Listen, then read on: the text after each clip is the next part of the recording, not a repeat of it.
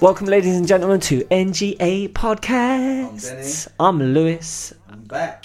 And today we actually have a guest with us. We have Lamin Ojo, who's actually a dear old friend of mine and a sweetheart of a man. And he's also a high-level finance dude working for one of the high street banks. And today we just kind of sit down and discussed our thoughts and views on money, economics, how people manage their shit. Financial education up in here.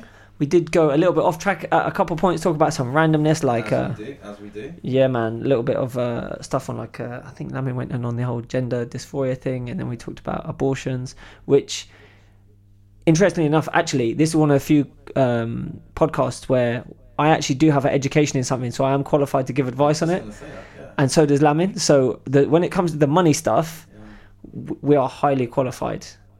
When it comes to the other stuff, not so much. Not so much. But yeah, as always, you guys can hit us up on At NGA Podcast, at NGA Podcast, on Instagram, on Twitter, and on Facebook. And if you do give us a follow or a like or whatever of our pages, we're actually doing a competition where in time for Easter, one of our listeners, one of our followers will win a artisan handcrafted chocolate egg. It actually has loads of like little artisan eggs inside it. Eggs in eggs. Yeah, eggs in eggs, man. It's messed up. So, but yeah, I've seen them. It looks beautiful. It's very expensive. So even if you're following, hopefully you'll get it and be able to enjoy it or give it to a loved one. Cool. So without further ado, give it up for all of us.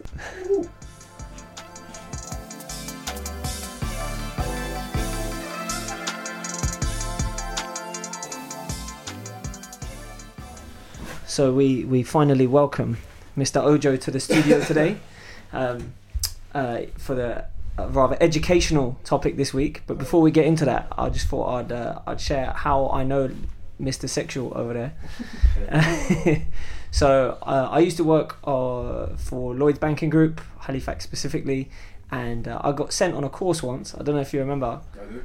And it was a bullshit course because it was for helping to prevent getting audit fails, and I'd never had an audit fail before, and they sent me on a course to help me prevent me getting them. Funnily enough, a week after I got back from that course, I started getting audit fails.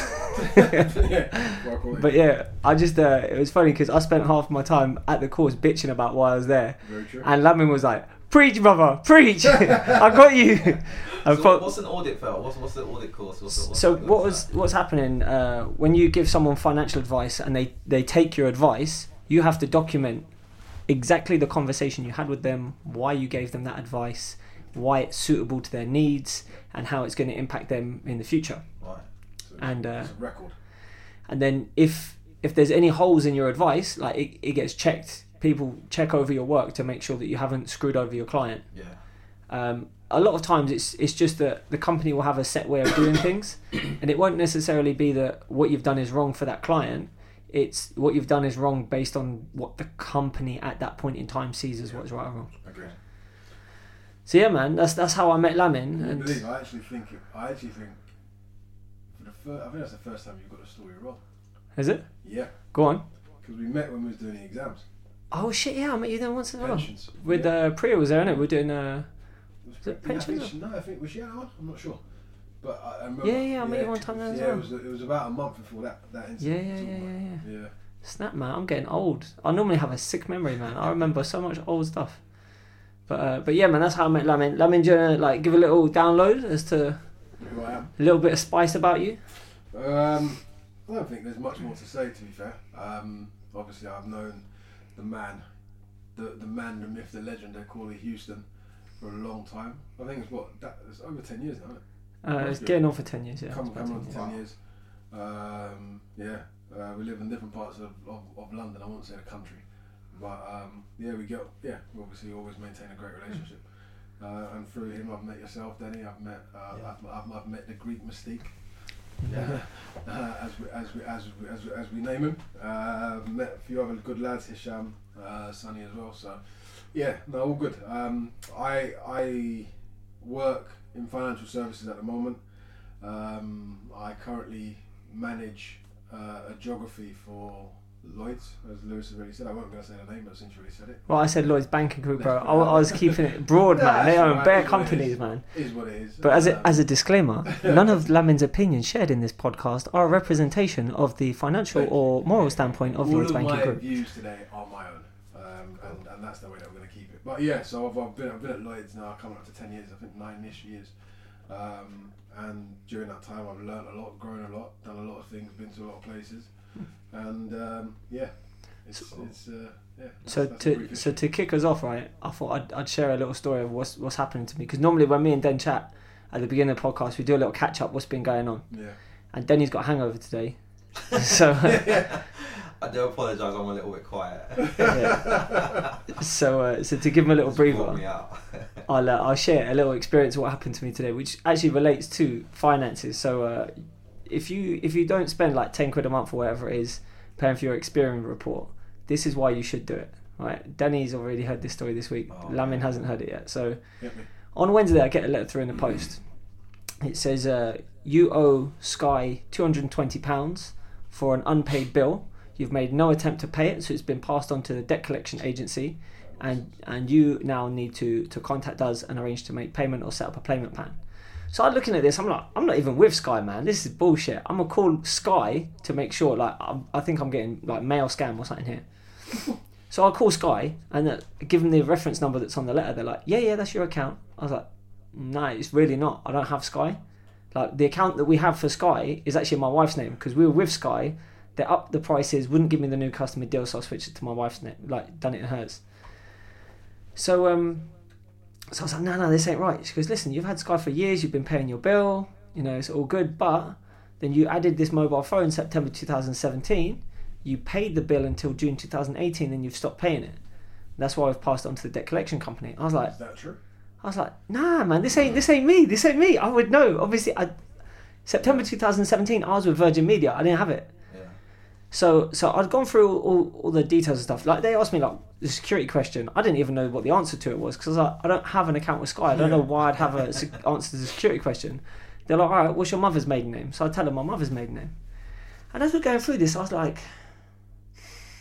who would know my mother's maiden name? So you know what I did? I go to them, what's even the address you've got? Is it my address, 97 da da da da da? And he goes, no, that's not the address we've got. I was like, all right, what's the address? And they're like, well, we can't tell you that. You need to tell us. And I was like, well, you can if it's on my file. They're like, well, we can send it to you by post, but we can't tell it to you over the phone. I was like, screw it. I give them my dad's address. And they go, yeah, that's the address we've got. And I was like, okay. And the account that has been paid out of, I'll give you the last 3 digits. I give them the last 3 digits of all 7 of my accounts. And they were like, nah, none of them. And I was like, okay, what about the correspondence, the email? And I give them my dad's email, because I know that. And they goes, yeah, that's it. I was like, nah. I was like, okay, I'll deal with this. So I put the phone down, go round to my dad's house, who I haven't spoken to in like 4 years. Banging on his door. I was like, man, he step out. I'm going to kick his ass if he give me any bullshit. I'm so angry. He didn't come to the door. And I knew he was home. So I leave my voicemail and I'm like, I'm at your front door. You better bring your ass out. I'm going to the feds. This, that, the other. Go home. 10 minutes later, I get a knock at my front door. It's my dad. So I pull my front door shut behind me as I step out into the drive. And I say, you ain't coming in my house. Right? You talk to me in the damn street. Right. And my dad was like, yeah, you know, I've always had the Sky in your name. And I was like, what? He goes, yeah, since you left. So then the penny dropped, right? I've called up Sky to cancel when I moved out of the house, at which time I was amicable with my dad. This was like 8 years ago. Right. And then he's called back up and said, yeah, actually, I don't want to cancel with you guys now. Keep it going, but I'll change the account details and that, yeah? So they were like, all right, cool. Continuing account, he's yeah. been paying. So, and because the answer to the security question is, what's your mother's maiden name? That's his late wife's maiden name. It's good enough. He knew it. Yeah. Obviously, they asked, what's your date of birth, your address? He knows all that stuff. Yeah. So he was like, yeah, this is chilling. But then I goes to him, look, you know, you took out a mobile phone contract in my name, you know, this, you're taking the mick. He's like, no, I didn't. He goes, look, a phone did come to the house. It was a package. Normally you get mail, but because you don't come around, I just throw it in a bin. He goes, but you got a package, so I opened it to see what it was. I saw it as a phone, and I sent it back. So I was, all right, well, you got nothing to worry about then, because next people I'm going to the police. So he's like, all right. He goes, look, if it was anything else, if like, you know, my brother, he said, you know, your brother orders fights and stuff, so if there's anything like that and it hasn't been paid, I'll pay for it. But, you know, if you're saying it's a phone, it's got nothing to do with me. I was like, all right, cool. I was like, be gone from my driveway now, man. I've got to go work. So I call back up Sky, and then I'm asking bare questions, right? They're like, yeah, the mobile phone was being paid out of the same account as the Sky. So I was like, right. So he just came to my door and lied to my face. I was like, fine. So later on, I call up the debt collection agency just so that they know not to, like, I'm just going to say to them, look, it's being investigated for fraud. Give it a couple of days. If you are going to, like, if you're thinking to escalate this to bailiffs or whatever, just wait a few days and we'll find out. Yeah. And they goes, yeah, we've got your details. Yep, you owe us 200 something quid. Yeah. It was paid about an hour and a half ago over the phone. Mad. I was like, oh no, you don't. You think that's going to get you out of it? Because now my credit file's messed up. Yeah. Because I've got default bills on my name. Yeah. So I have to get that sorted. And I'm like, if he came and said, you know what, it was me, I'm sorry, we'll sort it out, and he sorted it out, it'd been cool. He came to my door, lied to my face. Next person I called was the police, and I reported him for identity theft. Did you really? Yeah, bro. Because you know what? If your own dad can steal your ID to take out a phone contract and then not pay the bill, you don't give a fuck. So why should I? So I'm like, nah, I'm coming for you too. I'm coming for you too. And I'm going to pursue it as well, like, because they said not all cases, it gets handed on to a collection agency, to a reporting agency, then they hand it over to the Met, and this is the Met decide whether or not they will investigate.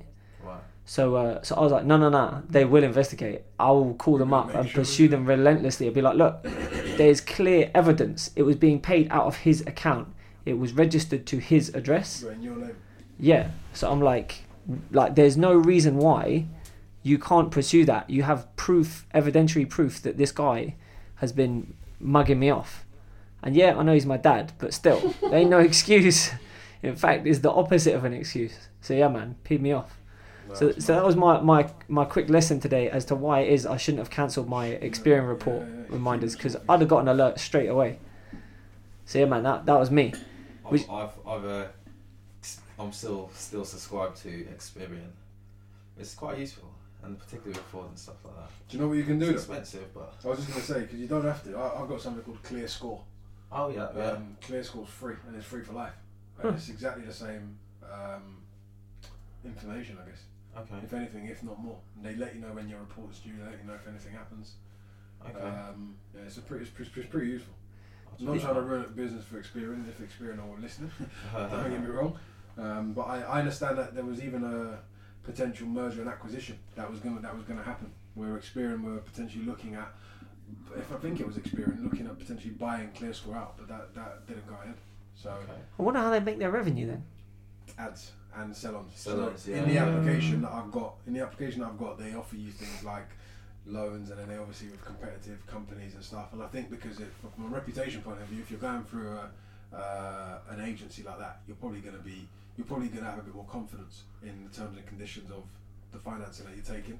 They also do things like coaching as well, but they offer you all sorts of stuff like loans for cars, if you want it, credit cards, good mortgage people, this, that, and the other. So it's obviously I've not used any of that, but it's a decent application. It's a decent application for sure.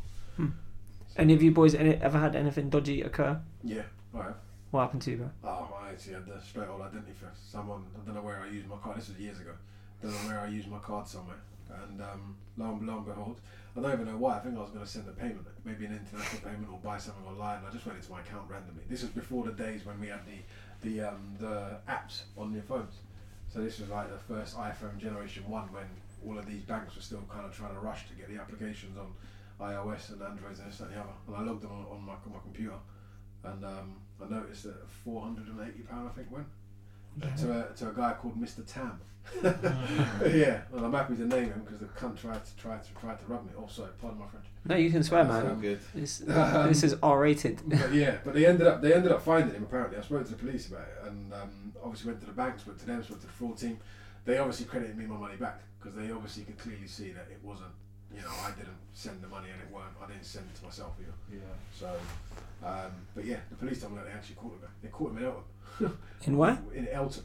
Oh. Weirdly. Yeah. Wow. They caught him literally down the road from when I noticed it, because I went into the bank and then I went to the bank the next day. I think I was still training. This is a while ago. And then I said, look, this is what's going on. And they said they're going to credit the money back, and then they credit it back, and then they phoned me and to say, yeah, we actually caught the guy. It's beautiful. So, yeah. Justice served. What about you, Dan? I had maybe last year, year before actually, just a small incident. A couple of dodgy transactions on my credit card, but I actually got alerted to it because the credit card company actually called me up and wanted to verify. Yeah.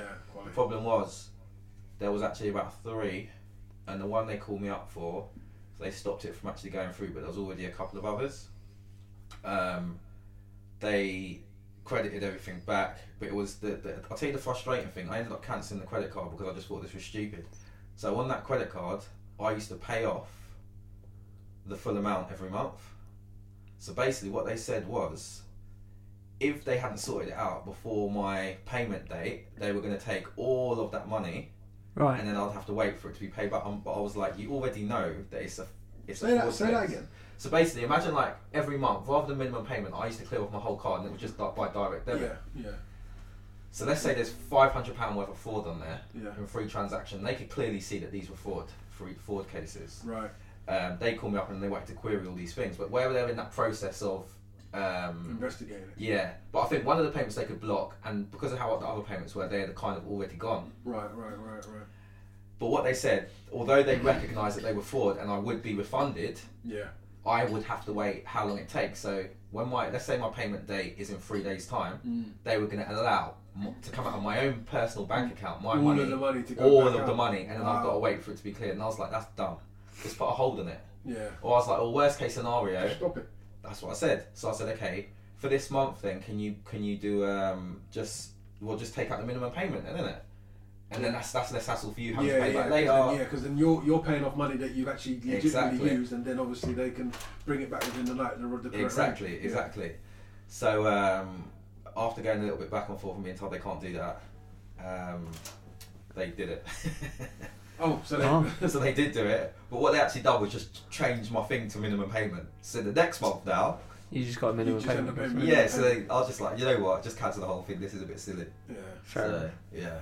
That's messed But up. other than that, yeah, nothing major. So lesson 1, people, keep your eyes on your credit Understand score. what's going on. Watch out for all the dodginess. Definitely. I came across an example of really poor financial mismanagement recently, and it was so bad to the point where it was like, I won't say bad, but it was just it was surprising because I didn't know that people could get done this way. So basically, what it is, anybody listening, if you're thinking of buying a house, or if you have a house and potentially wanting to release money from it, please take note. Yeah. So basically, there was a guy who called me up completely random out of the blue. And he called me up for advice, and he's not even advice, but just my view on something. Now he wanted to remortgage. He wanted to take more money out of his property to potentially buy other properties and this, that, and the other. But he'd recently been stung by a rogue mortgage broker. Dear. Yeah, I know. But this is the extent of it, right? So the mortgage brokers talked the guy into putting the house into his son's name. Yeah. Imagine it, into his son's name, and I think it was his son and his wife's. Yeah. So taking him off. What he's then done is because obviously mortgage brokers, anyone who's ever done it, they pretty much are involved in, they can be involved from initial conversations, application to conveyancing and this, that, and the other. So this guy, anyways, he's been entrusted to take care of it all, but they wanted to release I think they had £200,000 on the property at the time. The property was worth about 500k. They were taking it up to about 350. Yeah, but would you believe? So the mortgage broker, what he's done is, as the mortgage is going through, he's tampered somehow with conveyancing. Now there's a lot of people in the mortgage game that do this sort of stuff, or that can do it, where basically what they do is that they would do the business with a lawyer or a solicitor that they would be pretty good with, in hope of getting a bit of a drink, a bit of a kickback. But basically, what he's ended up doing, he's ended up remortgaging the guy's house for 350,000, yeah, mortgage. Yeah. But as the funds are paid out, he's ended up taking 50k. Oh snap! Wow. Yeah. He's ended up taking 50k. So the guy's legitimately got a mortgage of 350,000, which is what he wanted in the first place. But the problem is, the guy's now got a 50k debt that's not gone to the lender. It's gone to, sorry, it's not gone to him, because he wanted to take the money out to do other things with it. Oh. So the guy's legit. It's weird. He's legit. Well, it's not legitimate, but he's run away with Has he the got guy's cash. any chance at recovering that money? He's Because going through the legals of it now, but it's got to such a point where he's not been paying his mortgage for a year.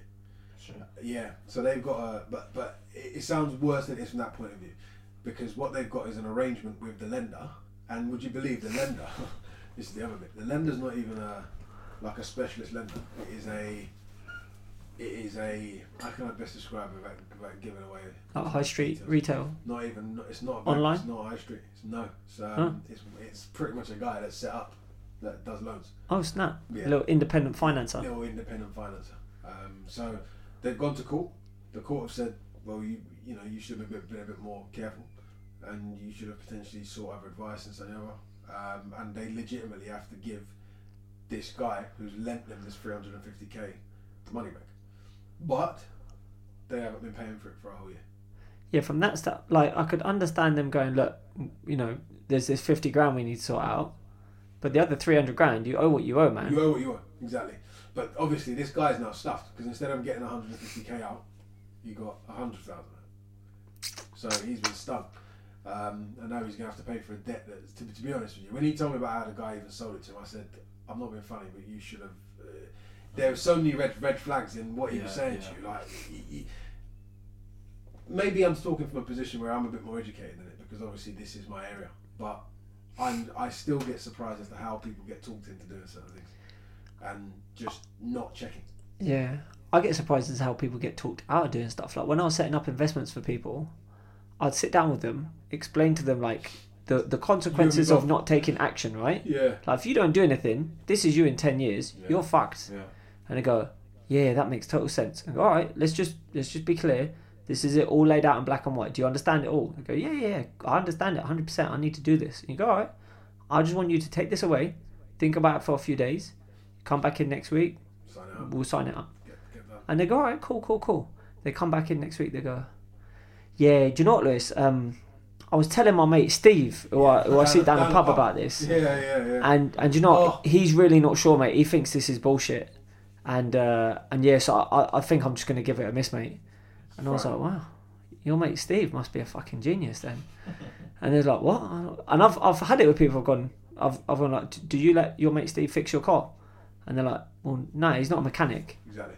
And I'm like, okay, so why are you letting him fuck with your money? Why let him talk to you about it? And people don't get it, man. And I'm like, if you're not qualified to talk on something, don't talk on it. Don't Like talk that's on it. And I've had people who Problems in the world right now. know fuck all about financial markets Mate. try and have conversations with me, and I'm just like, you need to stop, because any respect I had for you as an individual is slowly fading away. Do you know what it is though?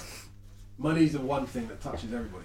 Yeah. Money and oxygen, right, is the one thing that touches everybody, regardless of your industry, regardless of your age, regardless of who you are. Yeah. And I think it's the one, because there's a lot of people who have a lot of money that actually don't know a thing Yeah. about it, Yeah. right? And there's a lot of people who have money that have genuinely strategically built the money through smart, shrewd Yeah. investments. Yeah. And I think what you have at the moment is you have people, because I used to be in the same position with this, and I always tell people, I always say to people, look, never take advice from somebody who doesn't have to live with the consequences of the advice that they've given you, right? And that goes True. both positive and negative, because a lot of people will try to talk you out of doing something. Number one, they've got no alternative, and number two, if that thing all of a sudden goes to the moon, what are you going to do if you're not if you haven't got in and got involved, right? Equally the other way, especially when we used to talk to people about the importance of protection. People would rather give you £50,000 and say, Denny, here, invest that for me, than give you 20 quid to protect themselves and their family. And I still to this day do not understand the logic of that.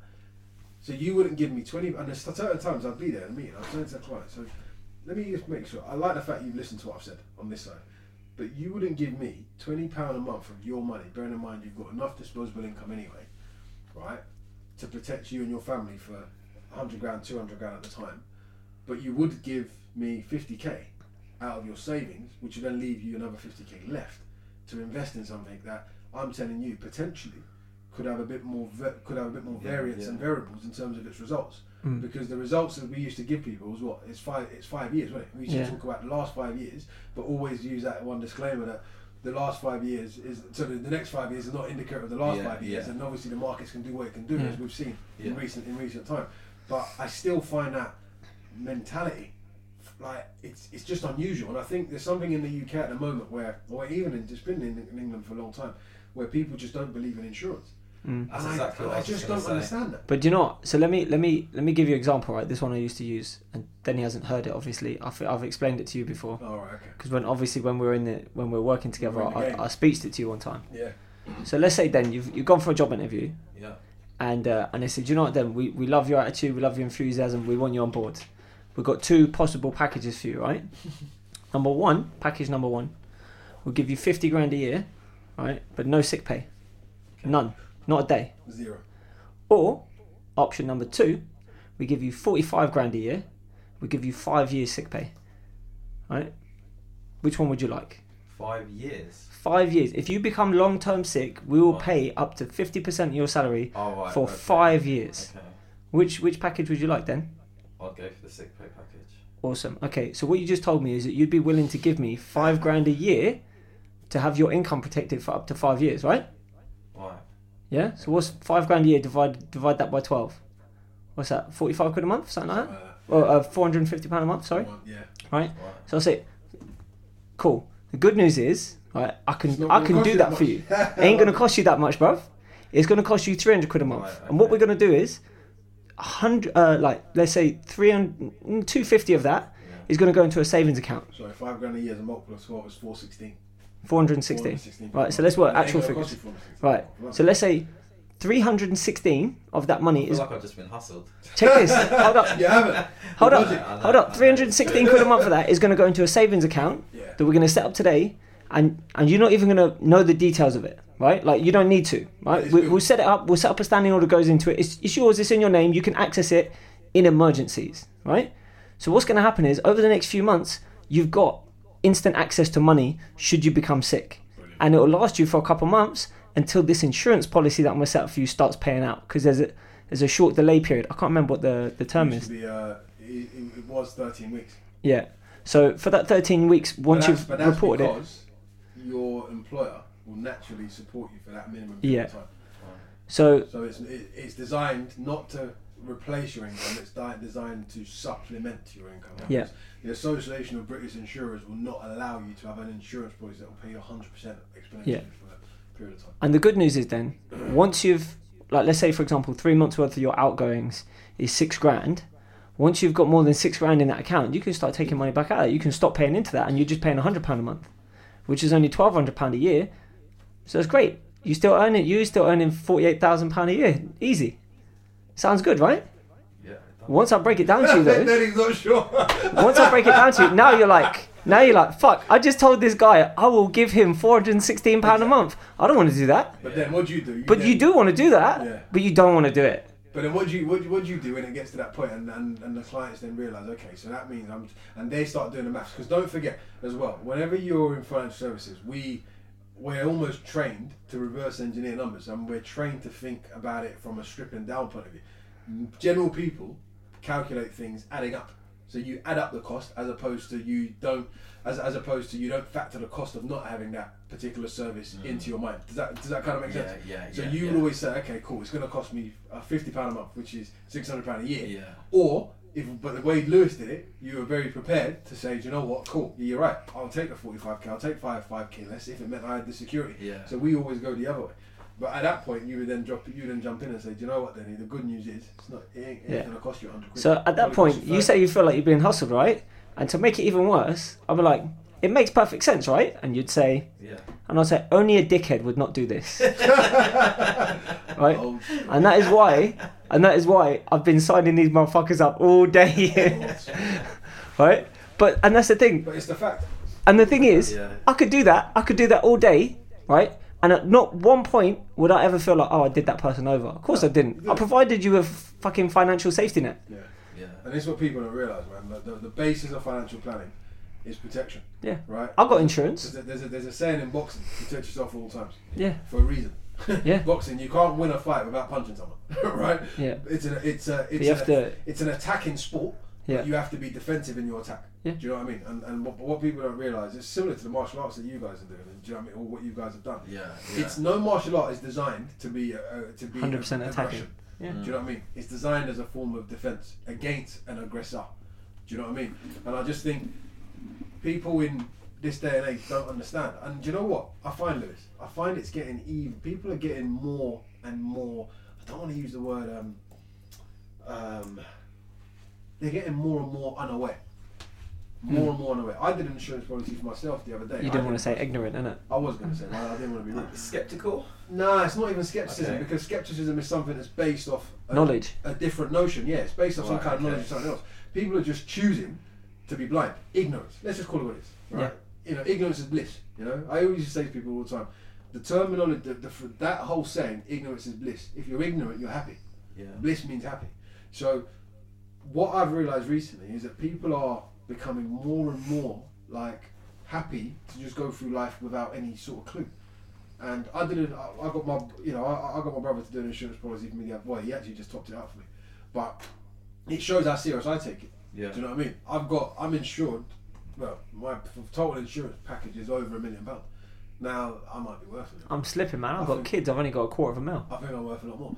But this is me thinking to myself, I don't need to touch that then for the next 20 years. Do you know what I mean? Yeah. If you factor in inflation, so I'm happy to pay for it now, because the reality is that no one knows where we're going to go. Do you know what I mean? One of the guys that works that I supervise, his dad just had a kidney transplant midway from the late not last week, the week before.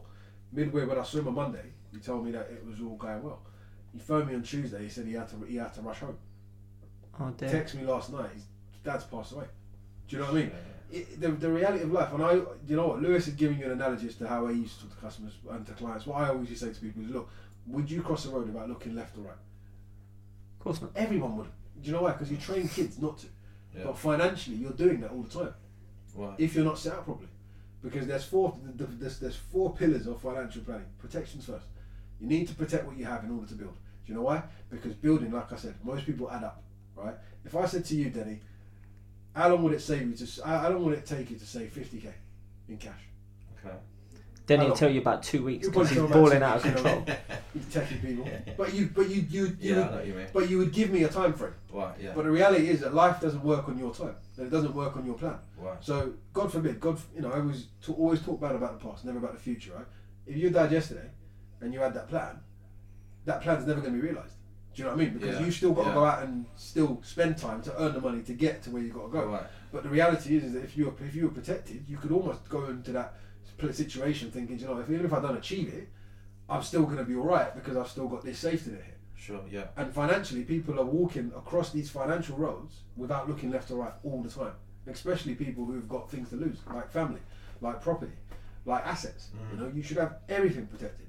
You know, my estate's not worth £1 million at the moment. Well, it's getting there close, I think. But Alright, bro. you know, well, I'm just saying. You know, I'm telling you. You know, when you look at planes, trains, automobiles, If you real want, estate, bro, everything. you could just get your dick out right now. If you want to show everyone what you're dealing with. Not quite there. But I don't even. But that's what I'm saying. There's a lot of things that I'm realising people just don't know, and I'm actually thinking, and I'll talk to Lewis and I'll talk to yourself, Denny, offline about potentially something that I want to look at, but only if something else happens. But that's a conversation for another day. Alright. So let's, like, if we rewind a little bit, yeah, Shoot. and just think about when you're young. This is what I was going to say. Right. Go on. What are the things that you wish you knew when you were 16, 17? If I was talking to my 16s, you know what? Yeah, but You stole my thunder. I was going to do that. If Sorry, I was man. talking to my 16 or 17-year-old self, shall I tell you what I'd say to him? There actually wouldn't be a lot that I would do different. Do you know why? Because I've been on a journey since I was 16 of acquiring knowledge. If But I was- one thing I would say go on. is just do it. Be brave. If I was talking to Denny, I'd say strap up, bruv. I'm joking. That's blessed, deep. man. He's Only blessed, joking, man. man. Shout out to me. I'm much love. Shout out. Shout out. But But yeah, all I would say is just be brave, execute. Don't worry about the cost. Don't worry about failing. Just go and do it. So my thing that I wish I'd have said to my teenage self would just be like, realize the lack of value behind material possessions. The lack of that, yeah. Yeah, because when I was like money on stuff you didn't need to. When I was 12, 13, bro, I was working 6-7 hours a day after school. I was working a full-time job basically after school as a teenager. Where's that then? Let's report them for child labour. It was my dad, bro. I basically. That's why he's trying to get. Yeah, that's why he's trying to get. Do you know what, bro? Listen, on the real though, in all honesty, yeah, it sounded like I complain about it, but being honest, it taught me the value of hard work. Great education. Yeah, great I mean, education. so what I used to do was I'd get home from school, I'd jump in the car with my dad. It's 45-minute drive to these offices, and basically I'd clean offices. Yeah, just clean. Yeah. So I'd like hoover the communal area. I'd go around. I'd collect all cups off people's desks, chuck in the dishwasher, clean the kitchen up, go around with the hoover again, maybe empty people's waste paper bins, whatever. But I'd do that until 11 o'clock at night. Shit. That's why I fucked up so hard at school, bruv. I didn't do one piece of homework, but Mad. I actually did alright at school, to be fair. But at that time, I was like 12, 13. I was earning 50 quid a week. It's good money. Which for a 12-year-old, £200 a month. It's Yeah. good money, that. bro, you have no idea how many pair of trainers I had, how many Yeah. Nintendo 64 games I had. Yeah. I was going mad. By the time I was 18, I had no money though. Yeah, this is Yeah, it. because Yeah. you're spending. And if you think that's what's that, $2.5 grand a year. When I up to the age of about 14, then I started earning more money because my dad was like, "You're a bit older now." He had me working all day on Saturdays as well, so I was getting £400 a month at one point. And Crazy. then when I turned 15, 16 during the summer holidays, I'd work full time, like during the day as well, and I'd earn 300-400 quid a week. So I was getting paid, right? Yeah. I was getting paid much more than any of my people at school, and I had no fucking money, bruv. I had no savings because I had no idea how to manage money. Yeah. My dad didn't know how to manage money. Clearly, he's ripping off his son now. So, but yeah. So I just wish I knew to stop spending money on stupid shit Yeah. when I was younger. Because all that nice shit that I had when I was 15, 16, It's all gone. it's gone, and I don't care about it. Yeah. I don't miss anything that I had when I was younger. Yeah. So yeah, man. What about you then? Strap I up. would. No, I would probably just say, try and understand money, like the whole financial side of things. Yeah. Both, and that kind of comes into sort of both what you're talking about, understanding like protect. I can't say protection after he just gone. He just killed you. He just He's killed you. You know. Shout out, Mia. I mean, protecting your assets and There you finance and go. all that kind of stuff. Just trying to get. I'll just try and understand that at a much younger age. Yeah. I think it's so important. I think one of the things though, and this is kind of comes off of this, was how, because I do have a daughter. My daughter's 17 now, and I'm always trying to get her to start thinking about money, to start trying to understand things. And even I actually used to give her homework from when she was like 11. I just give her a word a week, like, next time I see you, I want you to be able to tell me what compound means, like compound interest. Next time I want you to understand. I always used to do that. But that was when I started getting into understanding, like I probably late 20s really, when I really sort of started getting a grip on it. And so I was like, and then realising how important it was. That was when I started trying to say, right, you need to understand this now, the sooner the better. But it's still one of those things, how do you convince, because I definitely think she's much better than I was at that age. She's 17 now, but it's this, I still see her doing things and I'm like, come on, like, just if you trust me, like, Yeah, Do you know what it is? I'll make you rich. Yeah. Do you know what it is? And I think you make a good point. The answer to that, I think, is you can't.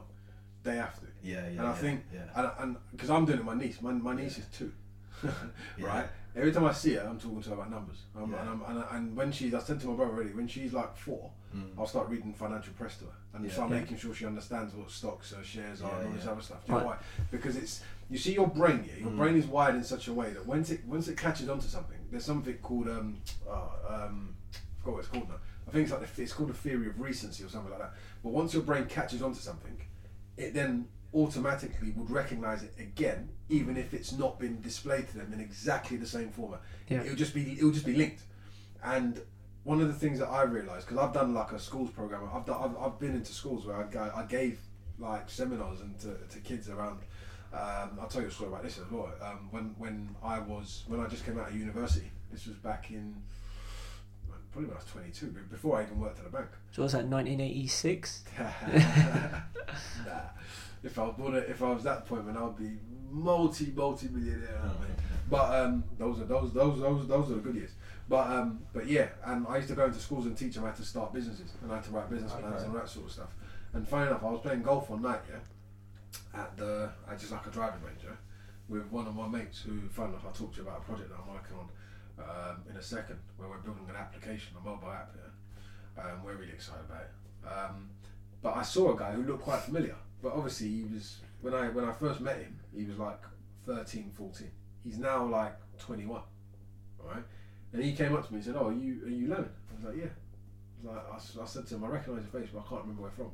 And he said, "Oh, don't you remember? You came into school and you taught us how to start businesses and what we need to be thinking about. And would you believe that this kid started a business and his business is turning over like 10 to 12 grand a month?" That's sick. Yeah, I know. And I was like, that's unbelievable. Oh, well done, man. Hook me up. Let me in. Well, no, it was, because I just thought to myself, you know what? That's the value of information. Yeah. Like when you give someone the information at the time, and if they catch on to something with regards to that information, they're only gonna do good. They're only gonna do something with it, whether it's good or bad, but they're only gonna do something with it. So when it comes to like educating people younger, the only way that you can't almost gauge how good or bad they're gonna be. And you can't almost predict it. You have to let them make that decision. And you have to just power them with the information to make that decision. But what you then need to, I suppose, as a parent, got to rely on is that you've raised them in a way where they are mature enough to deal with these decisions. Yeah. Do you know what I mean? Because Lewis and I are both educated by the same banking institution around financial services. Yeah. We have very similar views on finance, but we could equally have very different views on finance. Just because Lewis is Lewis and I'm me. Right. And it's similar to politics, Yeah. People only see politics from their perspective. No one ever thinks about the greater good of the country. Everyone thinks about, what does Brexit, what's it going to mean for me? Yeah. Do you know what I mean? Am I going to be better off, am I going to be worse off? There's going to be people out there who's going to be better off, people out there who's going to be worse off. Yeah. But finance is one of these things where, because it touches everybody, I think everybody should talk about it more. It's only in the UK that we don't. We have this stigma about you shouldn't talk about money. I don't think it's a stigma, bro. I think it's just a cultural thing. Like, one of my things that I'm thinking about, especially with my kid, is for him to understand, like, income, outgoings. Yeah. Most kids, if you could ask any kid, do you know how much your mum and dad pay for their mortgage, roughly? Nah. Do you know roughly how much your mum and dad earn every year? No clue. Nah, no idea. Do you know how much the guy who works in Tesco's 12-hour shift, do you know roughly how much he earns a week? No clue. What about the guy who manages the IT department for, I don't know, Lease Plan or some company like that? Yeah. No idea. No idea. They've got no idea because parents don't feel comfortable sitting down talking to their kids about money. I don't think parents get it. Partly that maybe, but also they just like, oh, I don't want to stress my kids out with what's going on, because everyone's stressed about money, right? But why do you think that is? Why do you think we've got a culture of like not disclose? I mean, because you're even kind of taught like in work, don't disclose. Don't tell you what you earn because so I kind of get it in work. I kind of get it in work. But why do you think we've got a culture of that in this country of like don't really talk about money, don't really talk? Do you know what? Do you know what my theory is? And this is going to be a very outlandish statement I'm about to make. It's very blanket. I don't think enough people know. I don't think enough people trust their own knowledge. And I think the people that do trust their own knowledge and the people that know are the people who manage money brilliantly well. There's a lot of people who could do more with their money, and I think everybody's probably in that camp. Yeah. Right. But people don't realise. You don't know what you don't know.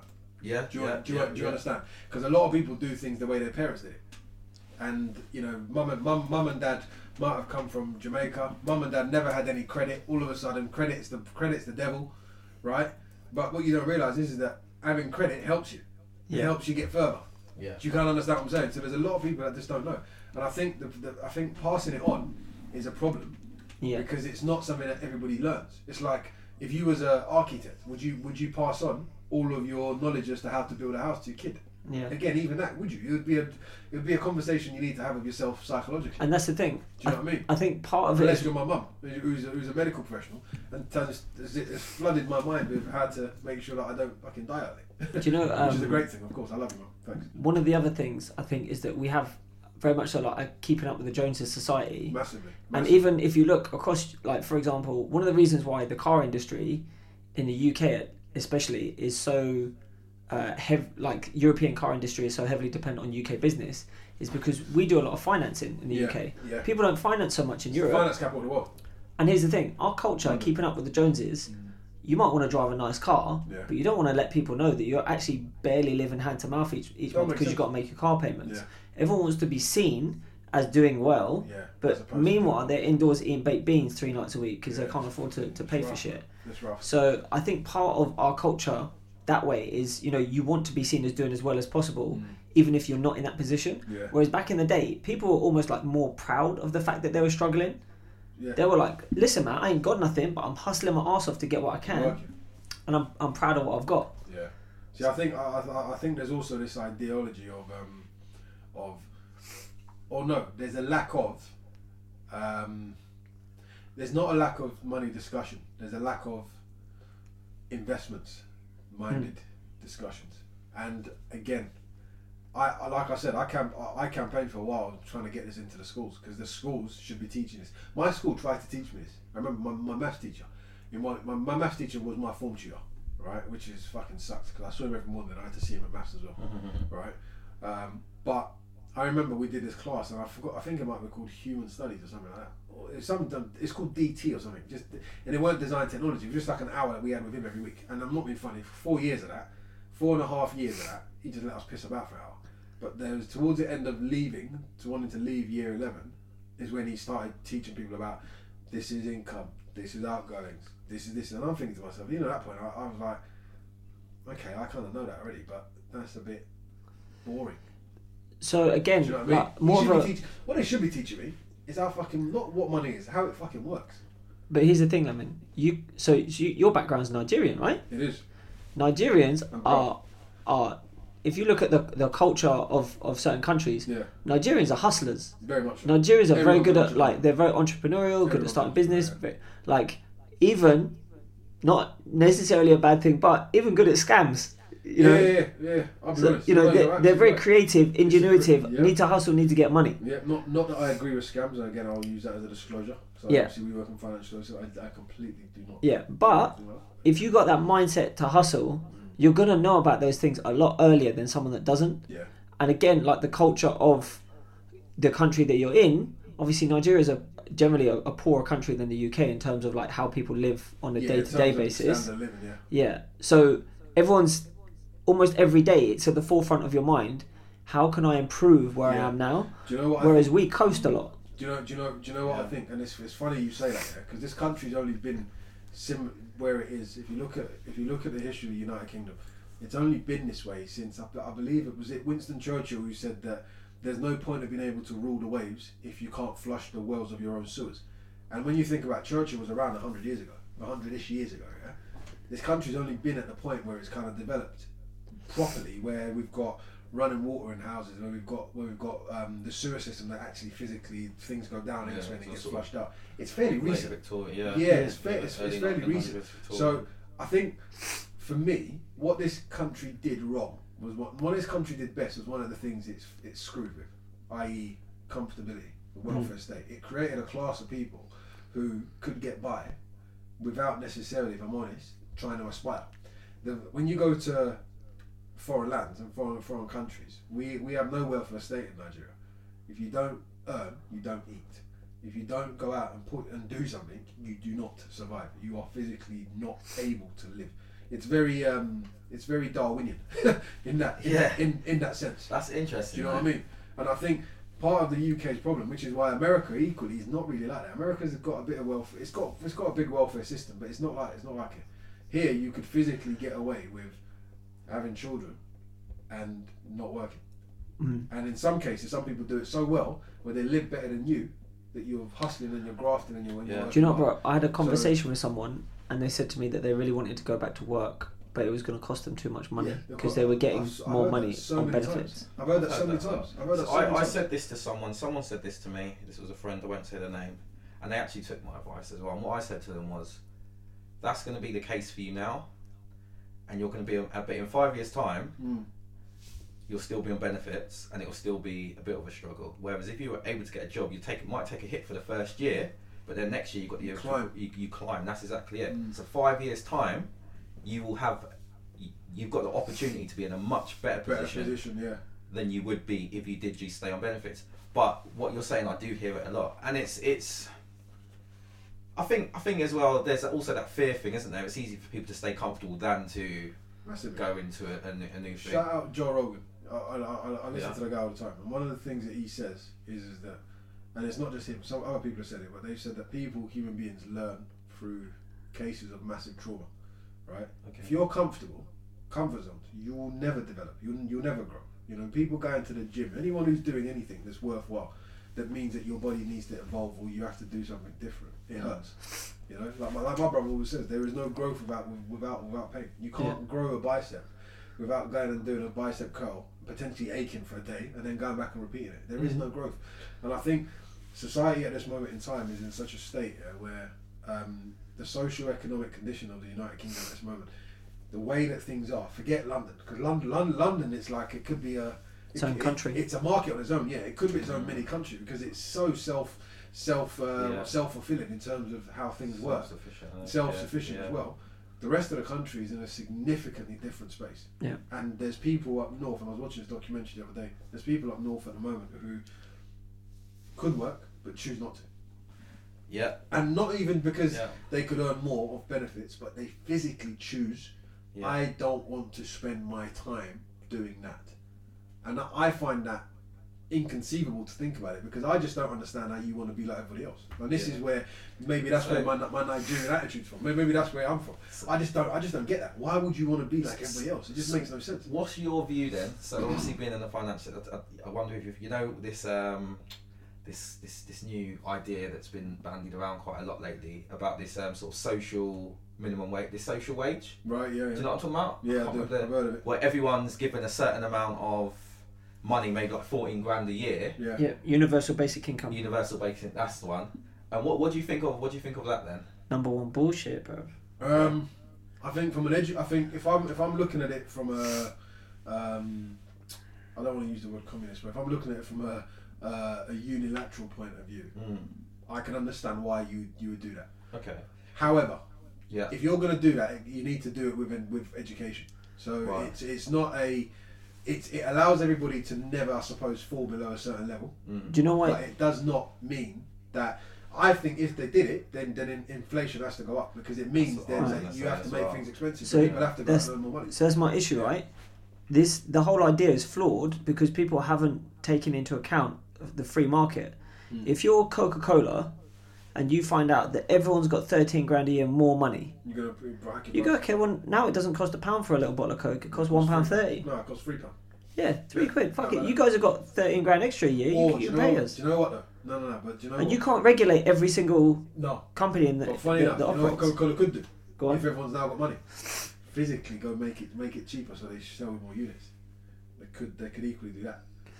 Yeah. They could equally do that. They won't. So this is obviously most of the conversations around that are in response to like automation and sort of robots replacing humans type thing. If you think about like the Industrial Revolution, there was a huge hoo-ha back in the day of, we're all losing our jobs, there's going to be no jobs for people anymore now that you have factories and you have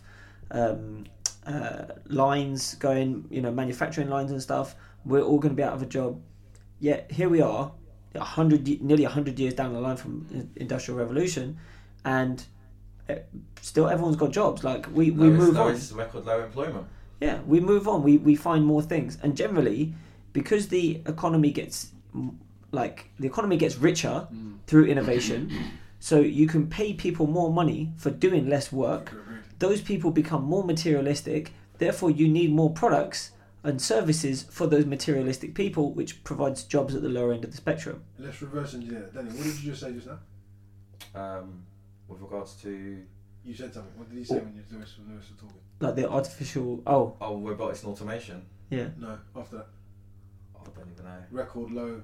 Oh, record low employment. Yeah. Record low employment. Yeah. Unemployment. This is the problem as well. Do you know why? Because the metrics that we were using to measure income Yeah. We just change it. needs to change. The Right. problem is, if you look at, there are people. Okay, someone like, and I'm going to just throw his name out there because it was a conversation I had the other day. Right? Have you guys heard of KSI? Yeah. Yeah. Yeah. YouTuber. Yeah. Does he have a job? Yeah, kind of. No. Okay. Does he have a job? He doesn't have a day That's job, no. Right. He has no job, but he's a millionaire. He has a business. He has an income, but I would say he has a job. Precisely. Right. Okay. The metrics that you need to use to Very true. measure this Yeah. needs to change. You know why? Yeah. Because we're in an economy and a society today where you can make a living Yeah. without necessarily being employed.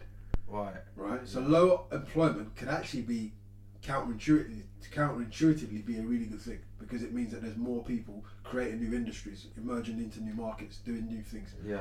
Right. So statistics don't always formulate the Yeah. basis of supporting that argument because the argument should be looked at: are people richer or poorer?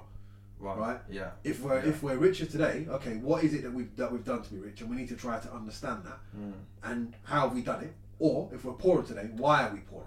Right? It's not because people aren't quote unquote in a job in a bank, in a hospital or whatever. Yeah. You know, people are still able to fend and live. And I think for me, there's a lot of things that from a socio-economical point of view, there's a lot of things that they need to look at today that are just ubiquitous everywhere. Internet is pretty much ubiquitous everywhere. Yeah. now, You know, laptops. Once upon a time, it was like a big unit in the corner of your house. Yeah. Now it's like you carry a bloody laptop on your phone. Pretty much. Yeah. Do you know what I mean? Yeah. So they need to look at the units of or the metrics they use to account for it properly. But that's again that's a really good political spin, though, isn't it? Do you know what I mean? Yeah, Because yeah, one party will tell you, yeah, but it's record low employment. Yeah. Okay, but why don't we look at GDP instead? Why don't we look at gross domestic product? Why don't we look at how much we're spending? Why don't we look at sales? Why don't we look at things that are going to give us a real, more And again- truer and rawer information? the lack of knowledge. If you say there's record low unemployment, Yeah. people have an People idea. think we need to create more jobs, But- we might not.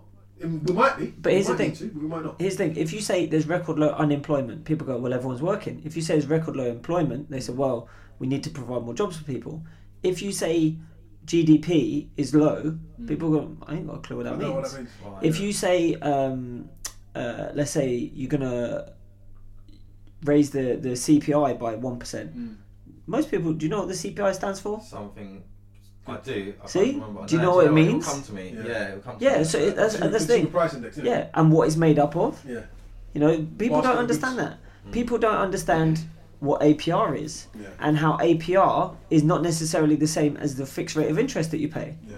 APR and fixed interest don't necessarily correlate. Oh shit! No. There needs to be massive. CPI. massive No. education. There's another index you hear about more on the news. Consumer price index. Yeah, Is that- that's CPI. Oh yeah. Sorry, my bad. See? RPI. Dumb RPI. motherfuckers. Yeah. I'm joking. Or RPI. That is Yeah. yeah, retail right, price yeah, index. Just took a few seconds. RPI is the I'm one that you hungover use. still. The RPI is the one that they use generally That's when what- they yeah. talk about inflation. Yeah. Obviously, I think I'll give you a good example, right? Barclays got screwed over. This was like, I think it was like 2012, something like that. They got in trouble for manipulating the LIBOR rate. Yeah, I remember. That's the London Interbank Ordinary Rate. Yeah. Quick education on it. Every day, banks transfer money between each other based on the transactions that we make. Yeah. It's tens of millions, even billions of pounds. Yeah. Per second. And it happens in seconds. And during that time, there's little gaps, right, where you're effectively lending each other money, and the rate of interest is based on how stable your bank is. Barclays manipulated their figures to make it look like they were like more financially stable, so that they got a higher credit rating and therefore had to pay lower interest, which saved them hundreds of millions of pounds. Obviously this got discovered and they got massive fines, right? It was a good idea in principle, Yeah. but it's the wrong thing to do. The then Secretary of Treasury came out of his house in the morning, confronted by media, and they said, you know, what's your position on this LIBOR rate scandal through Barclays? His response was, I'll be completely honest, I do not know what the LIBOR rate is. I've never heard of Can it. you imagine? So I'll have to find out exactly what's going on, and then I'll have a position on it. And it's like, You're the treasurer. You're like in charge of the You're economy of in the whole charge of country, running this and you business. don't know about the London Interbank Ordinary Rate. It means nothing to Yeah. average Joe Blogs. Yeah. Tell the truth, and up until that scandal, I don't think I'd ever come across that. No, it's not something that you. Yeah. would know. But it's not important to either, No. unless you're running the country. Yeah. In which case, he should know about it. It's massively important. Yeah. But this is what I'm saying. You see this, and this is where I look at this stage in society where we are at the moment, and this whole Brexit thing, and I just think people don't understand. Like people don't know what it would mean to have another vote or not. Do you know why? Right, Because yeah. they're no more informed than it was 2-3 years ago. Yeah. And the problem is because the people that we're trusting to inform us are not informed themselves. Yeah. And the ones that are plucking out facts that they want you to know. Do you know what I mean? Yeah. It's such a, and that's why I said to my missus, I said, I can't be asked for it all. She goes, why? She goes, yeah, but what is this? I was like, babe, listen, the reality is, whatever will be. Yeah. One thing I believe in is supply and demand, right? Yeah. And let's use house prices for example, Yeah. right? The speculation is what's causing house prices to fall. Right. Right? Yeah. Or to not be rising at At the the rate same it was. rate, yeah. Thank you very much, speculation. Yeah. Yeah. However, the UK is still in a position, or London is still in a position, where we still need more homes. The UK still needs 500,000 more homes a year. At the moment, we're currently building 50,000 for the number of people we already have here. Not the people who are coming in, people we already got. Right. That tells me that there's a supply deficit, right?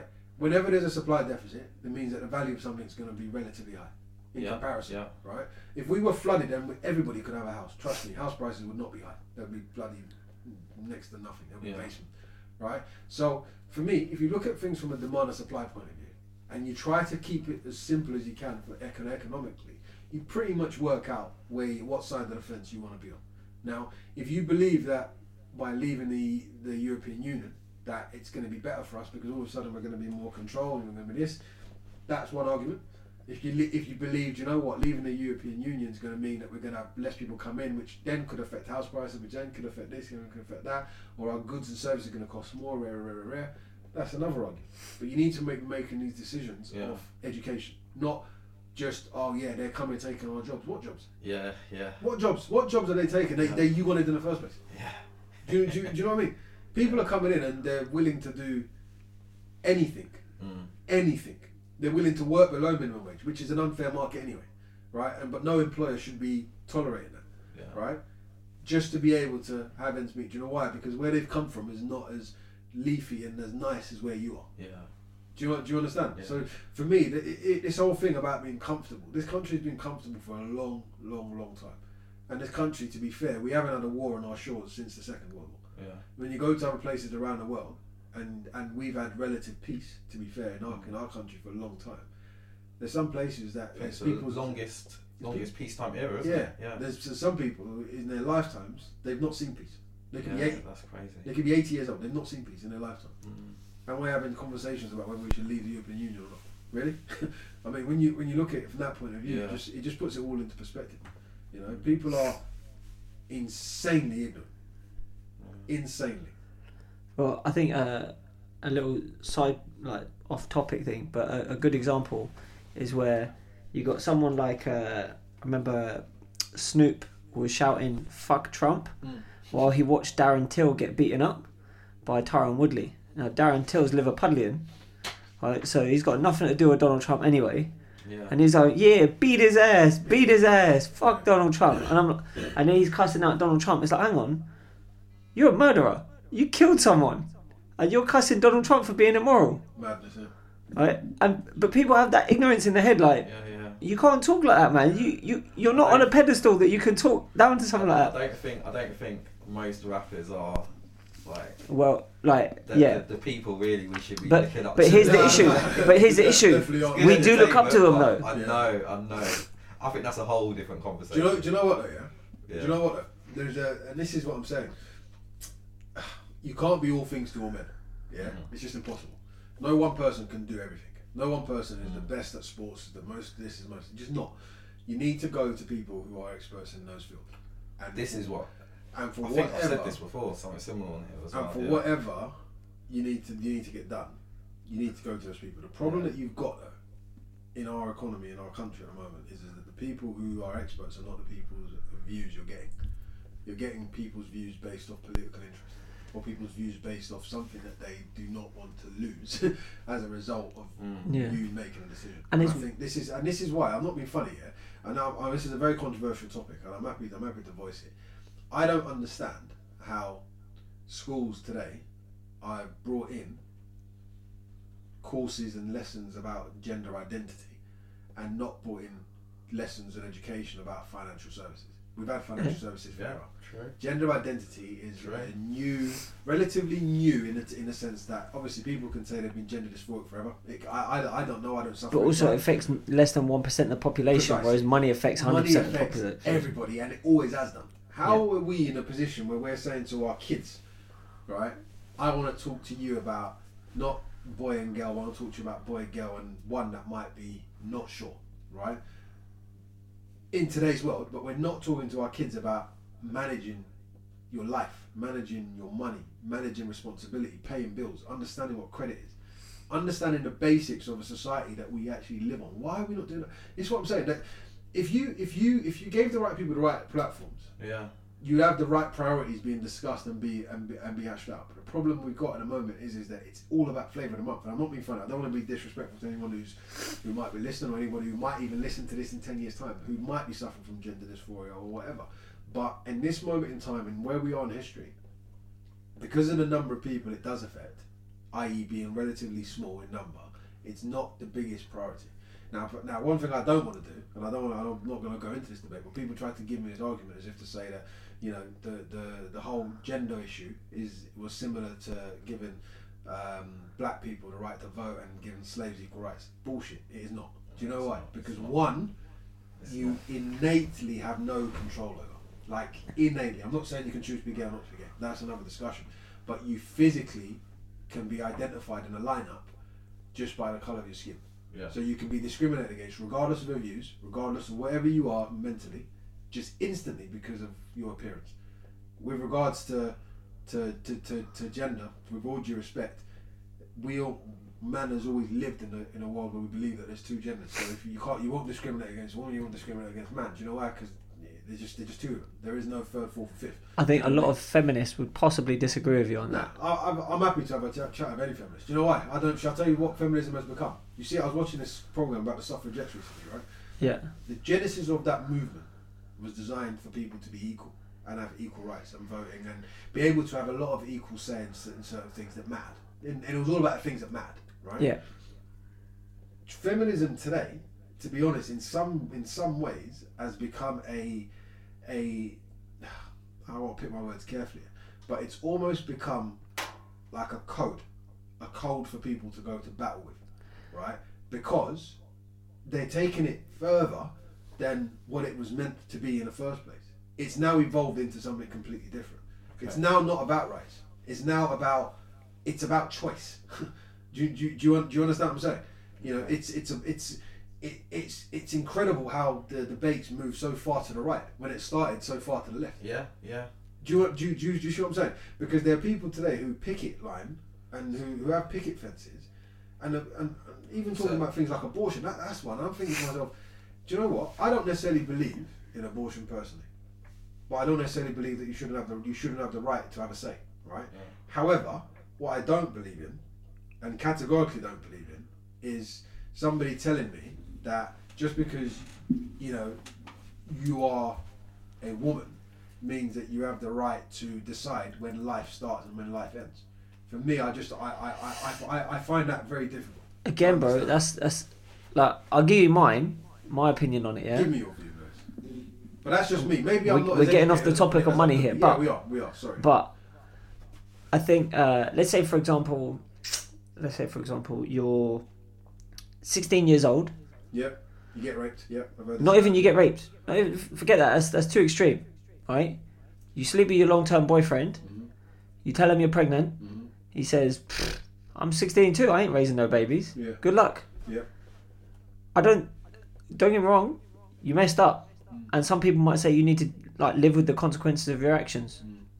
Okay. And we did it to that Shamima Begum, whatever her name was. Yeah. But at 17, you went off and joined ISIS. You got to live with that for the rest of your life. 15. Yeah, she's 15. I have a view on and I'm like, okay, yeah. And you know what? Some people might argue that As soon as the sperm has found the egg, that's it. Life is created. Anything done to take away from that is murder. You could say that. You could also say that at 3 months you find out that there's an issue with that fetus, and that it's not going to be viable, and potentially you're going to risk the mother's life if you do try and proceed with the pregnancy, and therefore you terminate the fetus. Potentially, yeah. Potentially. So some people would say, no, you can't terminate that fetus. You have to let that baby come to full term. And in fact, this was happening in Ireland just a few years ago. Women were dying because it was illegal to have abortions, even if it was like potentially life-threatening to them. And I don't think that's right. I also, on the flip side of that, I don't think late-term abortions, unless there's some serious medical implications, should be allowed. The gruesome nature in which they do it. Dude. It is foul. Yeah. It's not cool. And that's the thing, like, I know there are some women who say, it's my body, I'll do what I want with it. Do you know what? And this is why I said I believe that there should be, I believe that there should be some kind of choice, but I don't believe that it's as extreme as people make it. And the reason I say that is because, okay, when did we first start, when did we have the ability as a society to terminate a pregnancy? Again, when you look at the history of human beings, it's fairly recent. Yeah. Right? We've Well, come even if over you 2,000 years without having this ability to do this. a lot more than over 2,000 years, But bro. this is what- Humans yeah, been around for like 50,000, like just in relative. this form. Yeah, in this form. We've been around for like 50, 70,000 years Right, at least. Right. Now that doesn't mean just because it was the way it was, it shouldn't change, right? Yeah. Because obviously bad people do bad things, and I think with the argument that you raised just there is around a mistake, or it's around a careless situation. But again, there is a choice in those two things. So for me, I just think the root cause of the problem is always what you should look at to determine the outcome, as opposed to basing a decision based on gain or loss. And I think people don't do that, and I think people generally look at it as a blanket thing and they just go, that's it. And I just think to myself, that's not the point. The point isn't, okay, if you were raped, you know what, you do have a right potentially to say, do you know what, do I want to proceed with this, do I want to carry this, because this is mental trauma or whatever. But equally, you look at that example you raised of 2 16-year-olds, and I would say we needed to have educated the kids better. Now, I get, obviously, in an ideal world, that is the way you'd want to do it, but Yeah, there's no point in bolting the barn door after the horse has escaped. Precisely. Yeah, you've got to look at it. You've got to look at it. Why are the Dutch the most sexually explored people in the world, but they have the lowest rate of child pregnancy?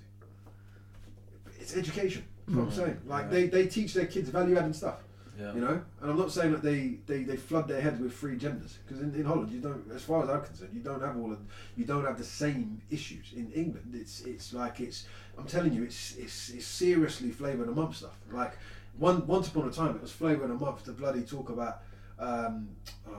It's a poor example, but to talk about things like war, right? We learn about Roman War, we learn about Anglo-Saxons, we learn about all the stuff that makes up our history. But why have you not taught me about World War II? Why have you not taught me about the Gulf War? Why have you not taught me about credit cards? Credit cards. Do you know what I mean? Like, why is it so flavour of the month? Why does someone just decide? And do you know what? This year we're going to go out and teach everybody about the birds and the bees. Who are going to make these decisions? Yeah. And that's what I'm saying. Their views are always flawed because they're lobbied against. And my nieces, 8, 9 years old. Crazy, bro. They know about everything. They're 8, 9 years old. They've done human studies at school. That was cool. That's what they were calling it. Mate, at 7 years old, they came home. I might have said this on the podcast before, but sod it. At 7 years old, they came home and they recited the number for Childline. Said, you can't shout at me. I'll call Childline. Do it. I'm like, mate, I once told my dad I was going to call social services on him after he beat the shit out of me, right? He was like, cool. He went and got the phone. He put it in my hand. Yeah. He's like, you know the number, right? He goes, yeah. He goes, right. Dial it. I was like, you know you're going to get in trouble, right? Do it. He's like, do you know how long it's going to take them to get here? He was like, you think you're going to put this phone down and someone's going to knock the door? No. He's like, as soon as you put that phone down, I'm going to fuck you up. That's my dad, bro. I was like 7, right? But my dad, like, don't get me wrong, I'm not going to say, like, my dad went off, and obviously, like, some people, if they heard my childhood, they'd be like, bro, you got abused, bruv. But for me, and obviously I'm not going to deal with my kids the way my dad dealt with me. Yeah, of course. But I was like, I don't actually have any resentment to my dad. I don't, as much as he whooped me when I was a kid, I never feel like he did it just because he was a mad guy. Just because I think like he went over the top, but I deserve some kind of discipline. He just went too far with it. Yeah. So for me, I was always like, all right. But also, I'll tell you straight, like bring it back into money and get back on point a little bit. I grew up in a poor house, right? And like we didn't turn the radiator on. Like, I didn't know radiators got hot. You know, I went to my friend's house. I leant on a radiator. I burned my ass. I was like, Jesus, man, what the hell is that thing? He's like, what do you mean that thing? You don't have them in your house? I was like, yeah, mine's don't get hot like that. What the hell? He was like, bro, it's a radiator. It heats up your house, big house. I was like, damn, man, I got a jacket for that. You know, we used to eat corned beef hash like 4 or 5 days of the week. My mum would make up a big batch, and that's what you're eating for the week. That's your dinner. I just like corned beef. Yeah, that'll be your lunch and dinner. To be fair, bro, I got nostalgic about it recently. I was like, I want some. A bit of bread, yeah? Yeah. Goes off. Yeah, and you know what? My dad, he used to hustle, right? And he does again, like obviously he did some dodgy shit. He did it out of desperation. My dad used to take money out of the phone box. He found out how to jimmy rig the phone box open. He'd take money out of the phone box. We used to go to the scrapyard. And he'd need parts for his car, so we'd go to the scrapyard, he'd get a couple of parts, put a couple of parts in the toolbox, he'd take it off with him, and he'd be like, yeah, I've got this, he's got 3 other parts in his toolbox. And I'll be like, Dad, isn't that stealing? He's like, no, I'm liberating these parts, like, I'm freeing them. And I was like, alright, but the thing is, we had no money. And like, this is one of the things I bring up. So anyone that knows me knows I love Africa, right? It's like, I have a weird connection to Africa. I love it. Your second home. Bro, do you know what? I was thinking, like, you know when celebrities pass away, yeah? People get all emotional. I never, like, I used to, I grew up listening to Michael Jackson. I was a big fan of Michael Jackson, right? I was gutted when he died. Didn't cry. When Nelson Mandela died, I shed tears. I couldn't even tell you why. But I had a connection. I was like, Nelson Mandela's the man. I was so, and I feel like a strong affinity to Africa, right? And when I talk to people about going to Africa, they're like, oh, but it's so dangerous. There's so much crime there. I go, do you know what? You can get mugged walking down a high street in London through stupidity and boredom. Because kids these days, they're dumb, they're bored, they're wanting to prove something to themselves, their friends. They come up, stick a knife in you, take your phone for nothing. People in Africa have nothing. They don't want to mug you, but if you have and they need, they will take. They take, yeah. And if you mind your P's and Q's, you'll be alright. You get mugged and you'll be cool. Like I had someone try to mug me in Africa once. This dude, I was walking down the road. Where are you? I was in Tanzania, and I had been told not to leave the apartment complex that I was in unless I was picked up by a car.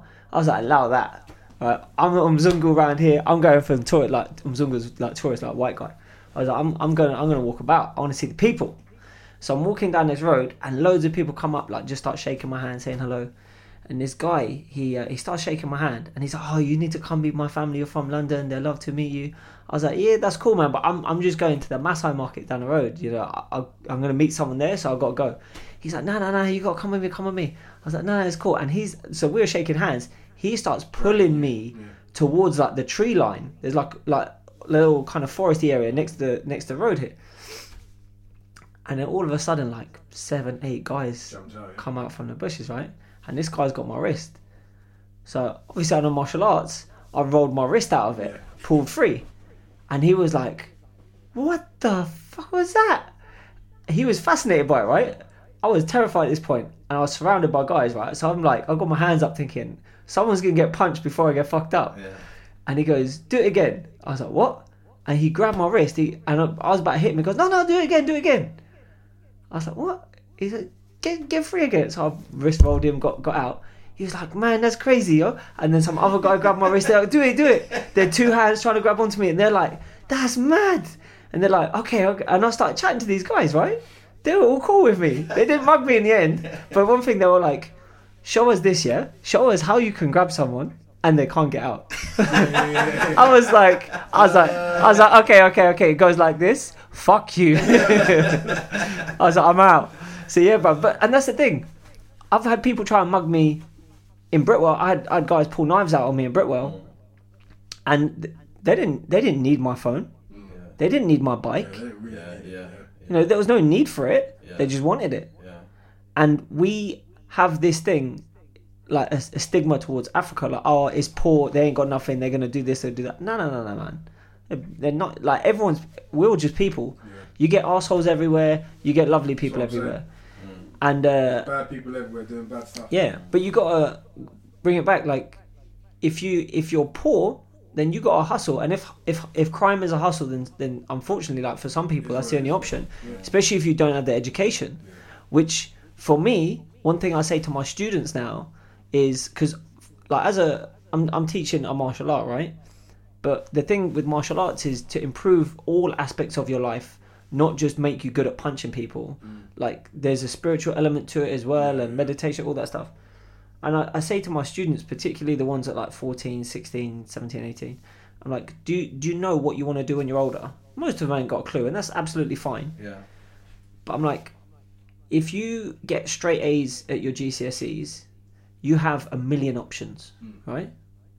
If you get, let's say, 3 A's, a couple of B's, couple of C's, you still have 100,000 options. Yeah, level up. Yeah. If you get a load of failing grades, you maybe have 30 options. You need to keep your options open if you don't know what you want to do. So you need to study your ass off. And it's not that education equals financial, like being well off financially. And an easy example I can give is that when I was working at the bank, one of my friends who went to uni, graduated, he studied business economics and finance. He was working as a cashier in the High Street Bank in Windsor, and I walked in to see a client. I didn't go to university. Yeah. And he was like, man, what are you doing here? Dressed all nice and that in a suit. I was like, bro, I work for the company. He's like, nah, what do you do? I was like, I'm a financial advisor.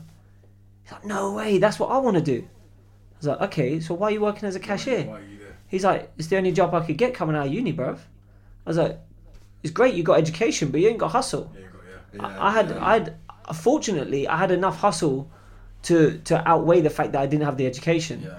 Not many people have that. Agreed.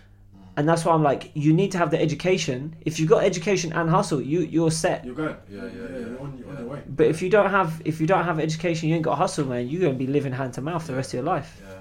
And the thing with me is, like, when I was younger, and even there's been times not even that long ago in the past where I've had no money. And I'll always say I'm broke. I will never say I'm poor. Right. And if someone's like, what's the difference? I'm like, being broke Yeah. is a point in time. Point in time. It's a moment. Being poor is a state of mind. Yeah, for sure. And I'm not in that state of mind of I'm poor. Like, I will buy something, for example, like I bought my missus an expensive car. She had, she gave me 2 kids. I was like, whatever car you want, you can have. 2 kids. Love Yeah, man. I was like, Look at that trade-off. listen, bro, I'll tell anyone, like, as much as I love my children, I wouldn't change nothing for the world. I didn't plan on having 2 kids, especially that close together. Close together, yeah. But I was like, you got to deal with 2 kids all day. So if you say to me, look, I need this car, this is the car I want, Fine. that's it. I'll pay. And we got a car that realistically we shouldn't have bought, and we're selling it now anyway because my missus dinked it 2-3 times, and I'm like, do you know what? You can't look after nice shit. Yeah. I'm getting rid of it, Expensive for that shit. right? But it's I will put myself in that position, and I'll say, do you know what? If it means I'm broke for a little bit, it means I'm broke for a little bit. Fortunately, I wasn't, but you need to be, and sometimes you need to be prepared to say, I'm gonna be broke for a year because I want to be rich in 5 years. I want to be rich in 10 years. Absolutely. And I think one of the big traps that we have here, and I was stuck in this trap as well. So I worked in B&Q for like 5 years. I started there when I was like 9. I think I was maybe 4 years. Something. I started when I was 19, left when I was about 23, 24, something like that. And people would say to me, like, I'd speak to clients and that, and they'd be like, you seem like quite a savvy guy. I'd be like, thank you very much. So why are you working here? Why are you working here? I said, I'll tell you why. They give me 6.5 weeks paid holiday, Yeah. and all I care about is taekwondo. I travel like all around Europe. I compete. I get to go take time off. They let me take time off at the drop of a hat to go to a tournament somewhere in Europe or whatever. So it's good, and I earn just enough money to get by. And they're like, oh, okay, but that is a trap. And there's so many people that I know that are stuck in that trap of, I hate my job, but it pays me enough to pay my bills and get by. Yeah. And it takes enough out of me that I don't have the energy to look for another job. Yeah. To which I will say, that's bullshit. There's always energy, always time. If you have to sleep for 6 hours for a few months instead of 8 hours because you spend 2 hours a night working on your CV and applying for jobs, so be it. Yeah. Or if you want to go off the deep end, quit your job. Yeah. I've always said that. I do think in this country we don't. You get a portion of people who do it, and I find those people tend to be more successful. And it's not even like a thing. It's just they'll do it. But just upskilling yourself. Yeah. Like I find there's so many people adverse to it. Like, oh, It's crazy, isn't it? yeah, you're doing this to me. Oh, this industry's dying. It's like there's other stuff. Like I get that fear for when people are a lot older, and what it entails. But for young people, I do think I know there's kind of been a theme of that's we mentioned that sort of complacency and comfortable. What you mentioned that we get too comfortable in this country. But yeah, just people upskilling, just taking that time to invest in yourself, to learn something new, and plan, like you said, you take a hit for the short term, to have more success in the long term. Enough people don't do it, but again, I do think it comes back to what we're taught in school. Like we're not really school isn't set up. No, it's not set for up that. for that. It's not. It's set up to teach us how to Live in the system. Yeah. And we do How get. to be a good citizen. And the other thing I see a lot of now is, like, I'll give you like Denny, you're into trainers, right? Yeah. How much do a set of Supremes go for compared to normal, like, standard Nikes? Okay, so forget Supremes for now because I can't answer that exactly. Balenciagas or whatever. No. So there's a few pop-up shops. So I think it happens with the Yeezys, the Off-Whites, which I know you've mentioned before. Yeah.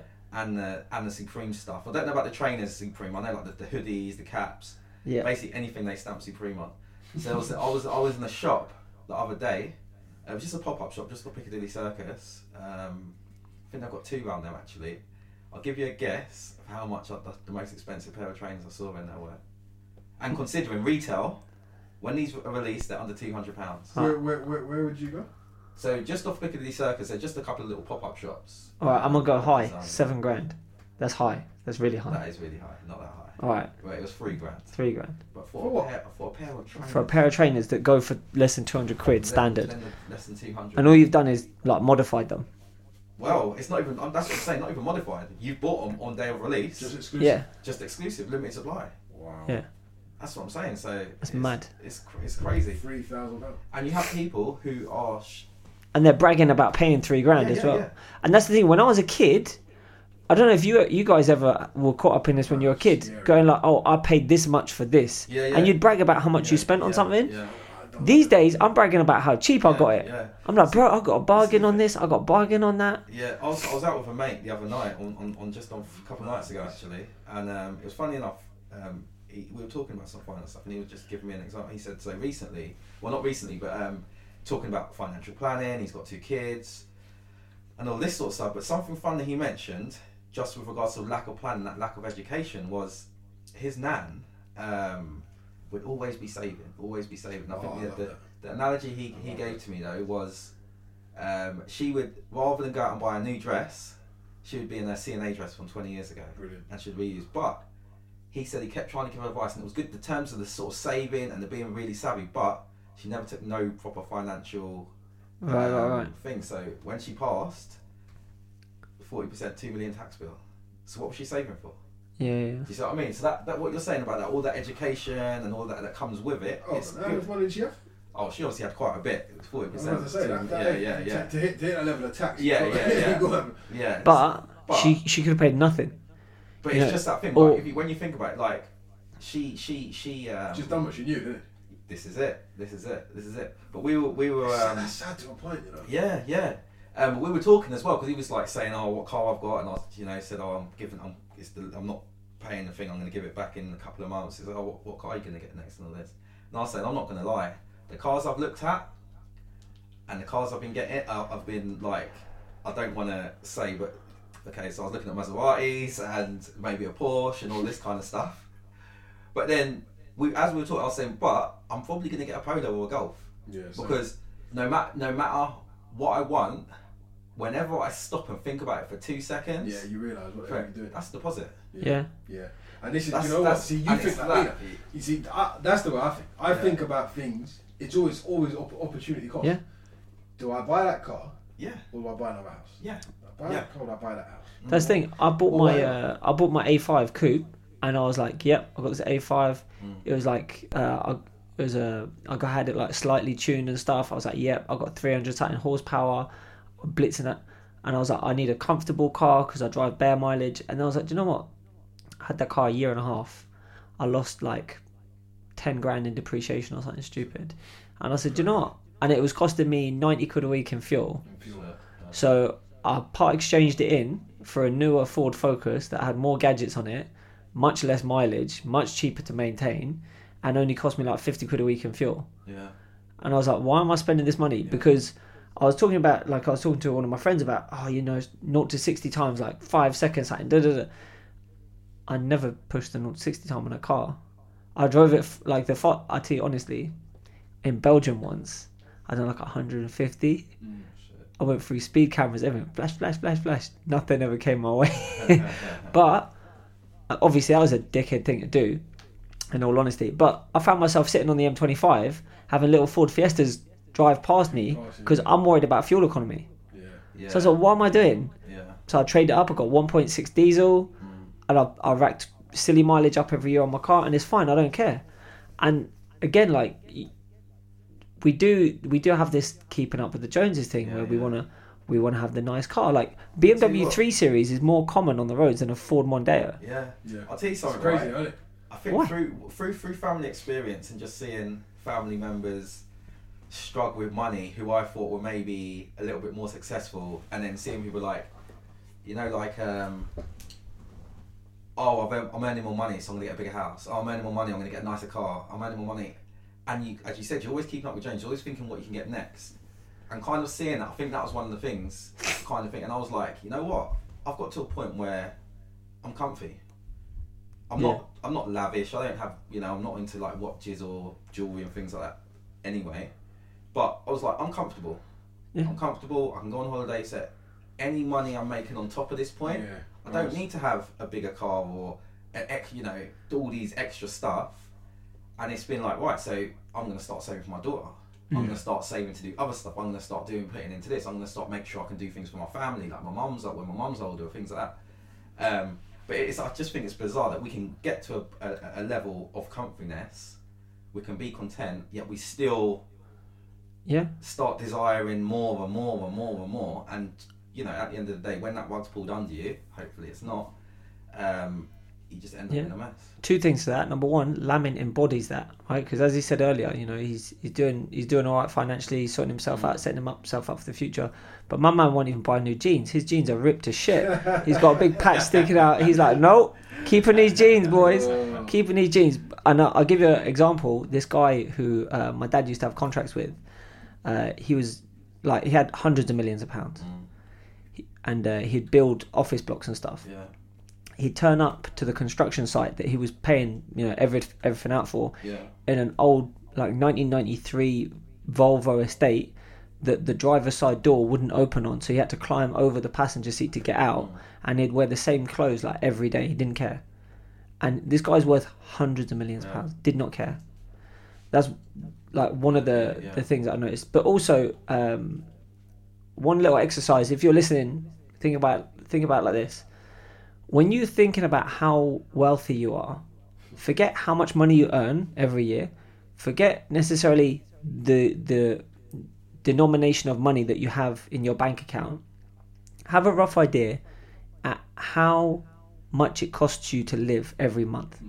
So if you just ballpark it, Denny and Lamin, how much does your each month typically cost you roughly, just to pay your bills, cover your expenses, a little bit of social stuff? Rough figure then? About £1,500. So? About 1,500 quid. And if you go, take all the money that you can access right now, how many months can you live? Yeah. How many months can you live? Because I can't give my numbers away. There you go. People know about it. She. I get the point. Yeah, I get the point. Yeah, I've gone through. I think you've done that exercise with me before, quite a few years ago, and that actually got me thinking. Yeah. And if you can't live a couple of years, you got problems, man. Yeah. You got problems. True. And you know what? A lot of people and that's just an emergency fund. Yeah. Yeah. And A lot of people won't have 3 months. And the other thing, when people talk about how wealthy they are, they go, well, my car's worth this much. And I go, no, your car's not worth that much. That's what you paid for your car. Yeah. If you have to sell your car, especially out of desperation, you're going to get a lot less than that out of it. Yeah. Your car is not an asset. It's a liability. That's the biggest liability. You know, the house you live in is not an asset unless you've cleared the mortgage and you're renting out one of the rooms. Yeah. Then it's an And asset. I've had this conversation with family as well, and I've tried to say you can't be like the house you're living in can't be your financial plan. Yeah, You know? it's not. Obviously it's going to grow and it's thing, but you've got to do so much to get money out of it. Like it's The thing is, people do it as well. They go, you know, like, this house is a big house, and in 10 years' time we'll sell it for $1 million, and then we'll buy a smaller house. And they're looking at these smaller houses now, what the house prices are, and they're going, right, this house price, the house price for a smaller house now is $250,000. It's like, okay, but in 10 years when your house price has gone up, that house price has gone up too. You ain't getting no more money. People like misconstrue it, and especially if there is issues with the housing market, the more expensive houses lose more of their value. Exactly. The cheaper houses actually maintain a little bit more than the bigger houses do. The market to buy the more expensive ones is a lot smaller. Yeah. So, you know, people, you'd look at a bigger depreciation in order to sell. I had a colleague of mine whose grandparents passed away. The house was worth like 800 grand. No, probably about 850, nearly 900, right? They were struggling to sell it for 7. There you go. Struggling. Wow. Yeah. But you know why? Because at the end of the day, people look at all of there's costs involved in buying a property that magnitude. It costs a lot more to keep and maintain it.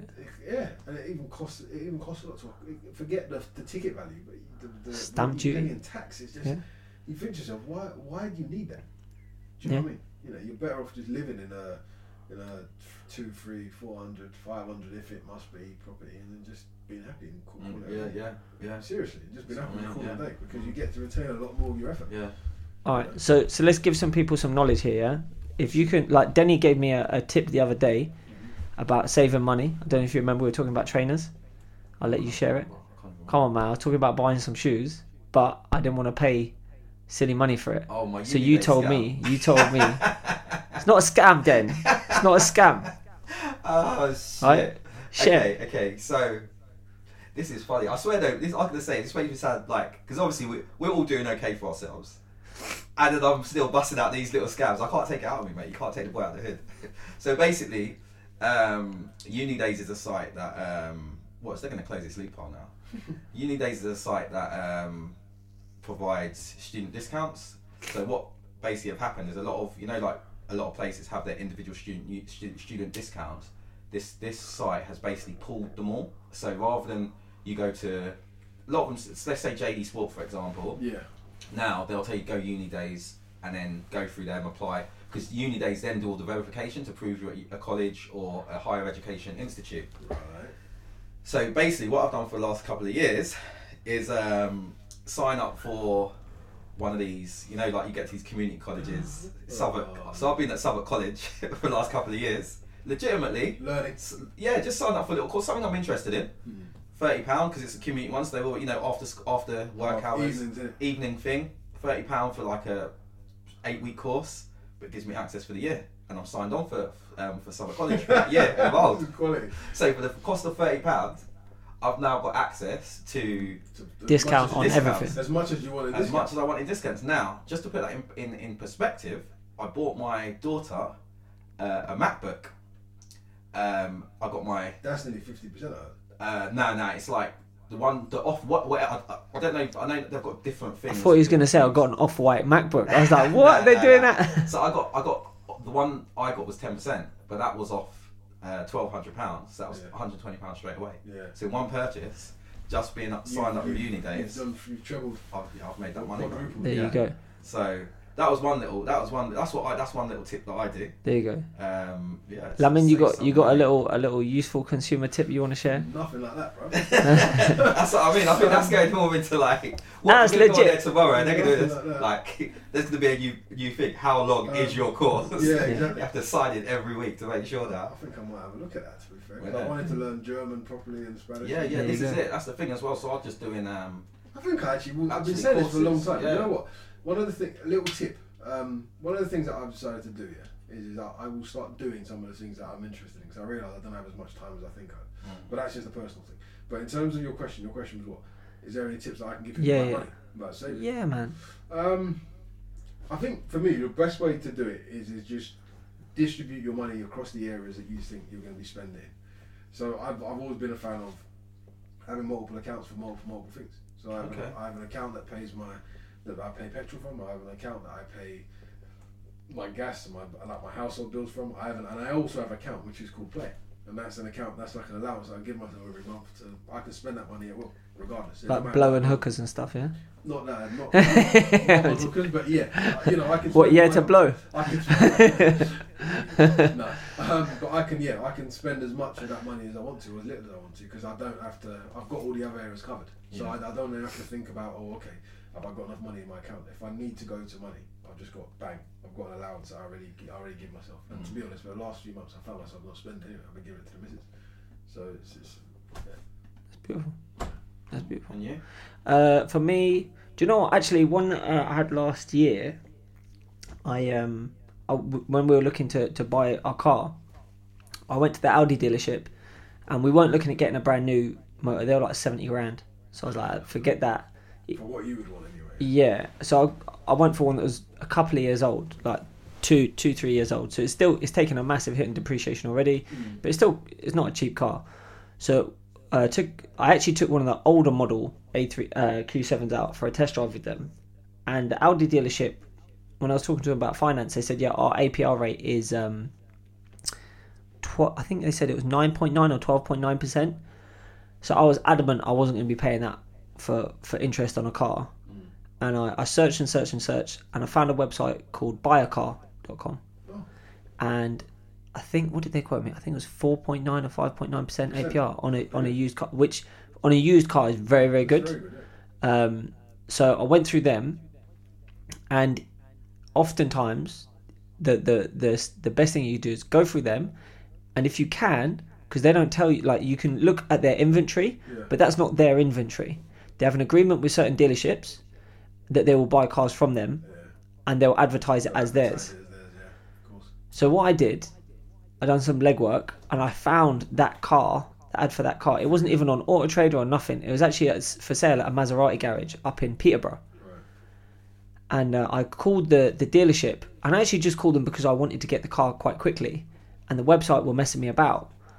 And the sales manager called me back and said, why did you buy the car through them? And I told him because they offered a great deal on finance, and Audi obviously wanted a lot more. And he actually beat their APR price, and he gave me $1,000 off the car. Well, it actually happened to be that Maserati have some of the best finance packages. So Denny, if you are looking at getting one, you know. But yeah, man, their finance package was like 4.9%, and they had a sale on, so they gave like $1,000 towards the car. On top of that, it turns out that this guy's best mate is a good friend of mine and another taekwondo instructor. No way. And he was like, when he asked me, because obviously going through the finance stuff, he's like, so what do you do for a living? I said, I'm a martial arts instructor. He's like, oh, what martial art do you teach? I was like, yeah, taekwondo. He goes, oh, I know someone that does that. And I was about to go, do you know how many people do taekwondo? Like, I will not know the guy. And he said the guy's name, and I was like, oh, I know him. And his son Luke, I used to train him. He's like, yeah, I know you. And then he sorted me out some more stuff as well. I was like, yes, bro. So if you know someone that works in a specific industry, obviously trying to get a hookup through them. Although, on the flip side of that, if you know someone that does a job, or someone that's self-employed, they've got their own business, and they're a friend of yours, don't ask them for discount. Because what you're actually saying is, you're my friend, I want to take food out off your plate. Yeah. I want to take money out of your bank. So that's one of the things, when I get friends to do stuff with me, one of the things I always say is, even sometimes people assume you on this, and I'll always I don't want a discount. For me, it's peace of mind. You're a mate, I'm going to trust, you're going to be honest, it's less hassle for me, so I don't even want a discount. Yeah. That's kind of how I look at it. And it's the same as well, why would I be willing to put money in a stranger's pocket? Yeah. But want to give less to someone who but again, there's that cultural thing. Someone was talking to me before about, and again, I'm very ignorant to this, so I'll put my hands up before I say it. But someone was telling me how, in the Jewish community, Jews will spend their money at Jewish-owned businesses before they'll spend at any other. Like they'll try and keep their money in their community, and they build each other up. Yeah. Which at the time I was like, that kind of explains why Jews are quite wealthy, because they all help each other out financially because they shop within themselves. Yeah. So if you think of someone as an actual friend of yours, like, try and build your friend up. When you ask to do a job for you, don't expect discount. Like even we've got that competition running, which I've just found out will be the so we're giving away these artisan eggs for Easter. The guy who's making them, I know him. I used to work with the guy. He's a nice bloke. He said he was making it. I said, all right, like, give me 2. Yeah. Luckily, I know my wife ain't listening, so when I bring one home for the wife and kids, I know she ain't gonna know about it. But they weren't cheap, and I wasn't about to go, oh mate, you give me a discount. Yeah. Like, no. You spent your time, effort learning how to take up this skill and develop a high level skill for doing something like that. The least I can do is pay you your asking price for it, especially if you're my boy. I'm not adverse to trying to get a discount or hustling or trying to barter, but not at all. But with strangers, I got nothing to like. My worst case of. And it's a kind of reverse, don't get me wrong, I get mates fates and all of that, but if I don't know you, I'm going to try my luck more. And just because there is, like you said, there is that less understanding for me when it becomes more personal, like, I don't like that sort of personal journey, like, I don't understand it, so I am going to be thinking more about myself, like, I want to get a better rate for this. But when it's friends and you know what they're getting, the work and the effort and stuff, and you see the qua, then it's like, I'm happy to, you know what I mean? Yeah. So you're bringing something to me, like, you're benefiting me. I'm happy to think. And at the end of the day as well, it's in fact, just going back to what you said within the Jewish community. I can't talk on that because I don't know, but it's a similar thing where the way I look at it as well is me giving money or me paying for something within my friends. That money's still within my community. Yeah, it's still local. Yeah. Do you know what I mean? Like, when we're out, you're buying a drink, or if I'm 2 weeks later and I'm short on 20 quid or something and I need to buy, do you know what I mean? It's that money's kept within that community of friends, so to speak, rather than just, Joe Blogs down the road or something. Yeah. So in terms of the only other things I can really, like, quick fire ones off the top of my head is if you've got a credit card, especially if you're not planning on paying off all the balance, transfer it to a 0% interest one. You can always have multiple credit cards as long as you're paying them off on time. If you're going to get a mortgage, by all means go to your local high street bank, but also check out a broker, but just make sure that they're from a reputable company. Check out their reviews, check them out. Make sure you check on what's the website now for regulated people? Is it it's not FSA anymore, is it? Or is it still FSA? FCA. Huh? FCA. Check on the FCA website. Make sure that they're obviously regulated people. Yeah, financial conduct authority. To be fair, if you want a mortgage, let me know. I know a very good mortgage broker. Sort you right out. Hook us up at NJ Podcast on Insta, and I'll DM you some details. But yeah, other than that, just don't buy shit you don't need. Yeah. If you're about to buy something, ask yourself, like, is this gonna make a positive impact on my life, or is it just more shit to clutter up my house? Yeah. And if the answer is B, keep your money in your pocket, save it, improve your life with it, do something else. Assets and liabilities. Yeah. I think is that. There's a book, Rich Dad Poor Dad. Rich Dad Poor Dad. Yeah. They start talking about. I made my daughter read that when she was young as well. It's real. Yeah, It's a good book. Yeah. Listen to, if you got time, read that book. There's many good lessons to be learned out of that book.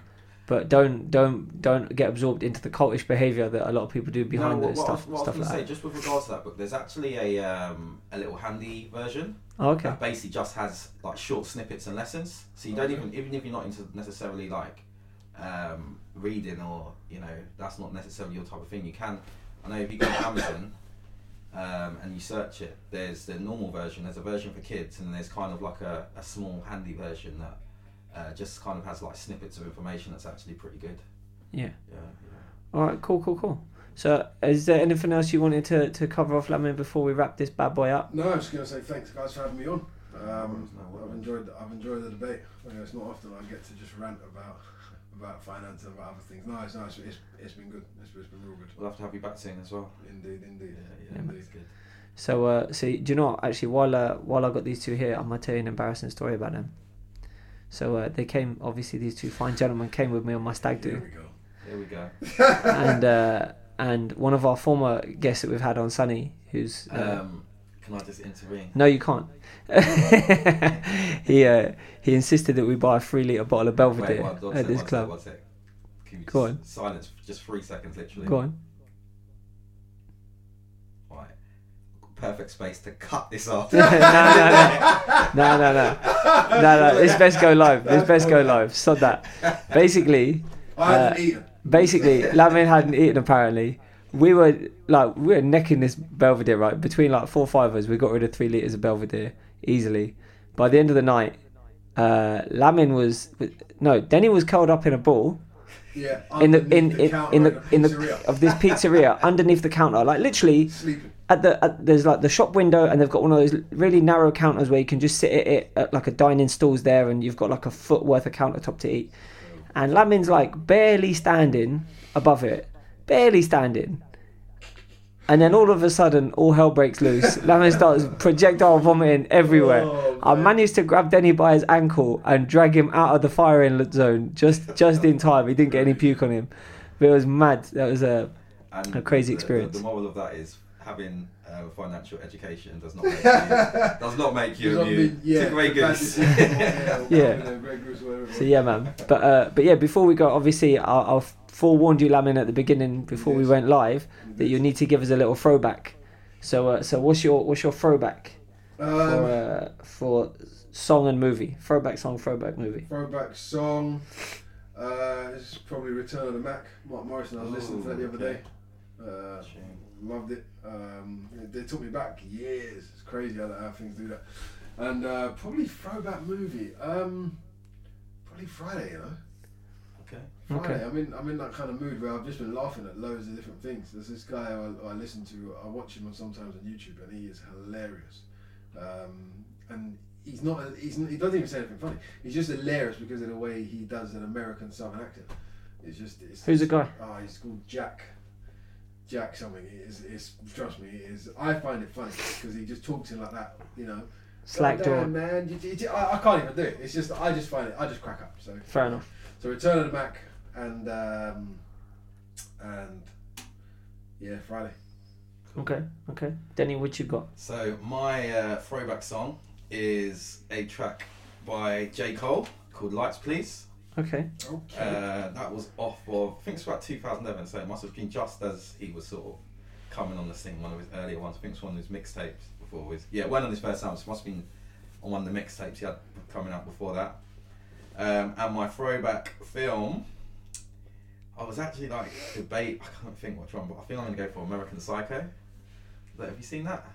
Christian Bale. Yeah. Crazy. It's a crazy film. It's one of those, and it's only because we've been talking about the sort of financial side of things, and when you said the 80s, it's based around that sort of yuppie late 80s era, working in the financial way, that competitive sort of alpha male type. Crazy. Very, very crazy film. I remember it does kind of split opinions, that film. Yeah, definitely. But yeah. But I quite like it. So that's my throwback film and throwback song. Do you know what? I just had to Google my throwback song because I had the lyrics in my head. I heard someone do they used the music for it on a more recent song, and I was listening to it. I was like, oh man, who is it that did this? But it's Jay-Z from The Blueprint. Mum Loves Me. Mama Loves Me. Okay. Pop Left Me. Yeah. So yes, that'll be my throwback song. Oh, can I just say? Go on. I can't add that on the playlist because Jay-Z doesn't have his tracks on Spotify. The hell? Yeah. Was he not? No, because he owns Tidal in it, so he's kept them all Tidal exclusive. Jay-Z. I know you're listening. I know you're a big fan. He's a friend of the show. Right? Fix up, brother. Fix up. You can't be doing this. But yeah, and my throwback movie, because I actually competed at a tournament last weekend for the first time in like 4 years. Sean Lewis. And even though I was gassed by the end of the first round, I ain't gonna lie, I went back to my coach, who is a legend, and he's like, right, Lewis, you've thrown that back kick, you've thrown a hook kick, change it up to a back kick, you're going to land it every time, you're out timing him, you got it, you're doing well. I was like, coach, done. That ain't gonna happen, man. That ain't gonna happen. He's like, why not? I was like, I want smokes. I can't breathe. I can't breathe. He's like, cool. So yeah, I made it through, but yeah.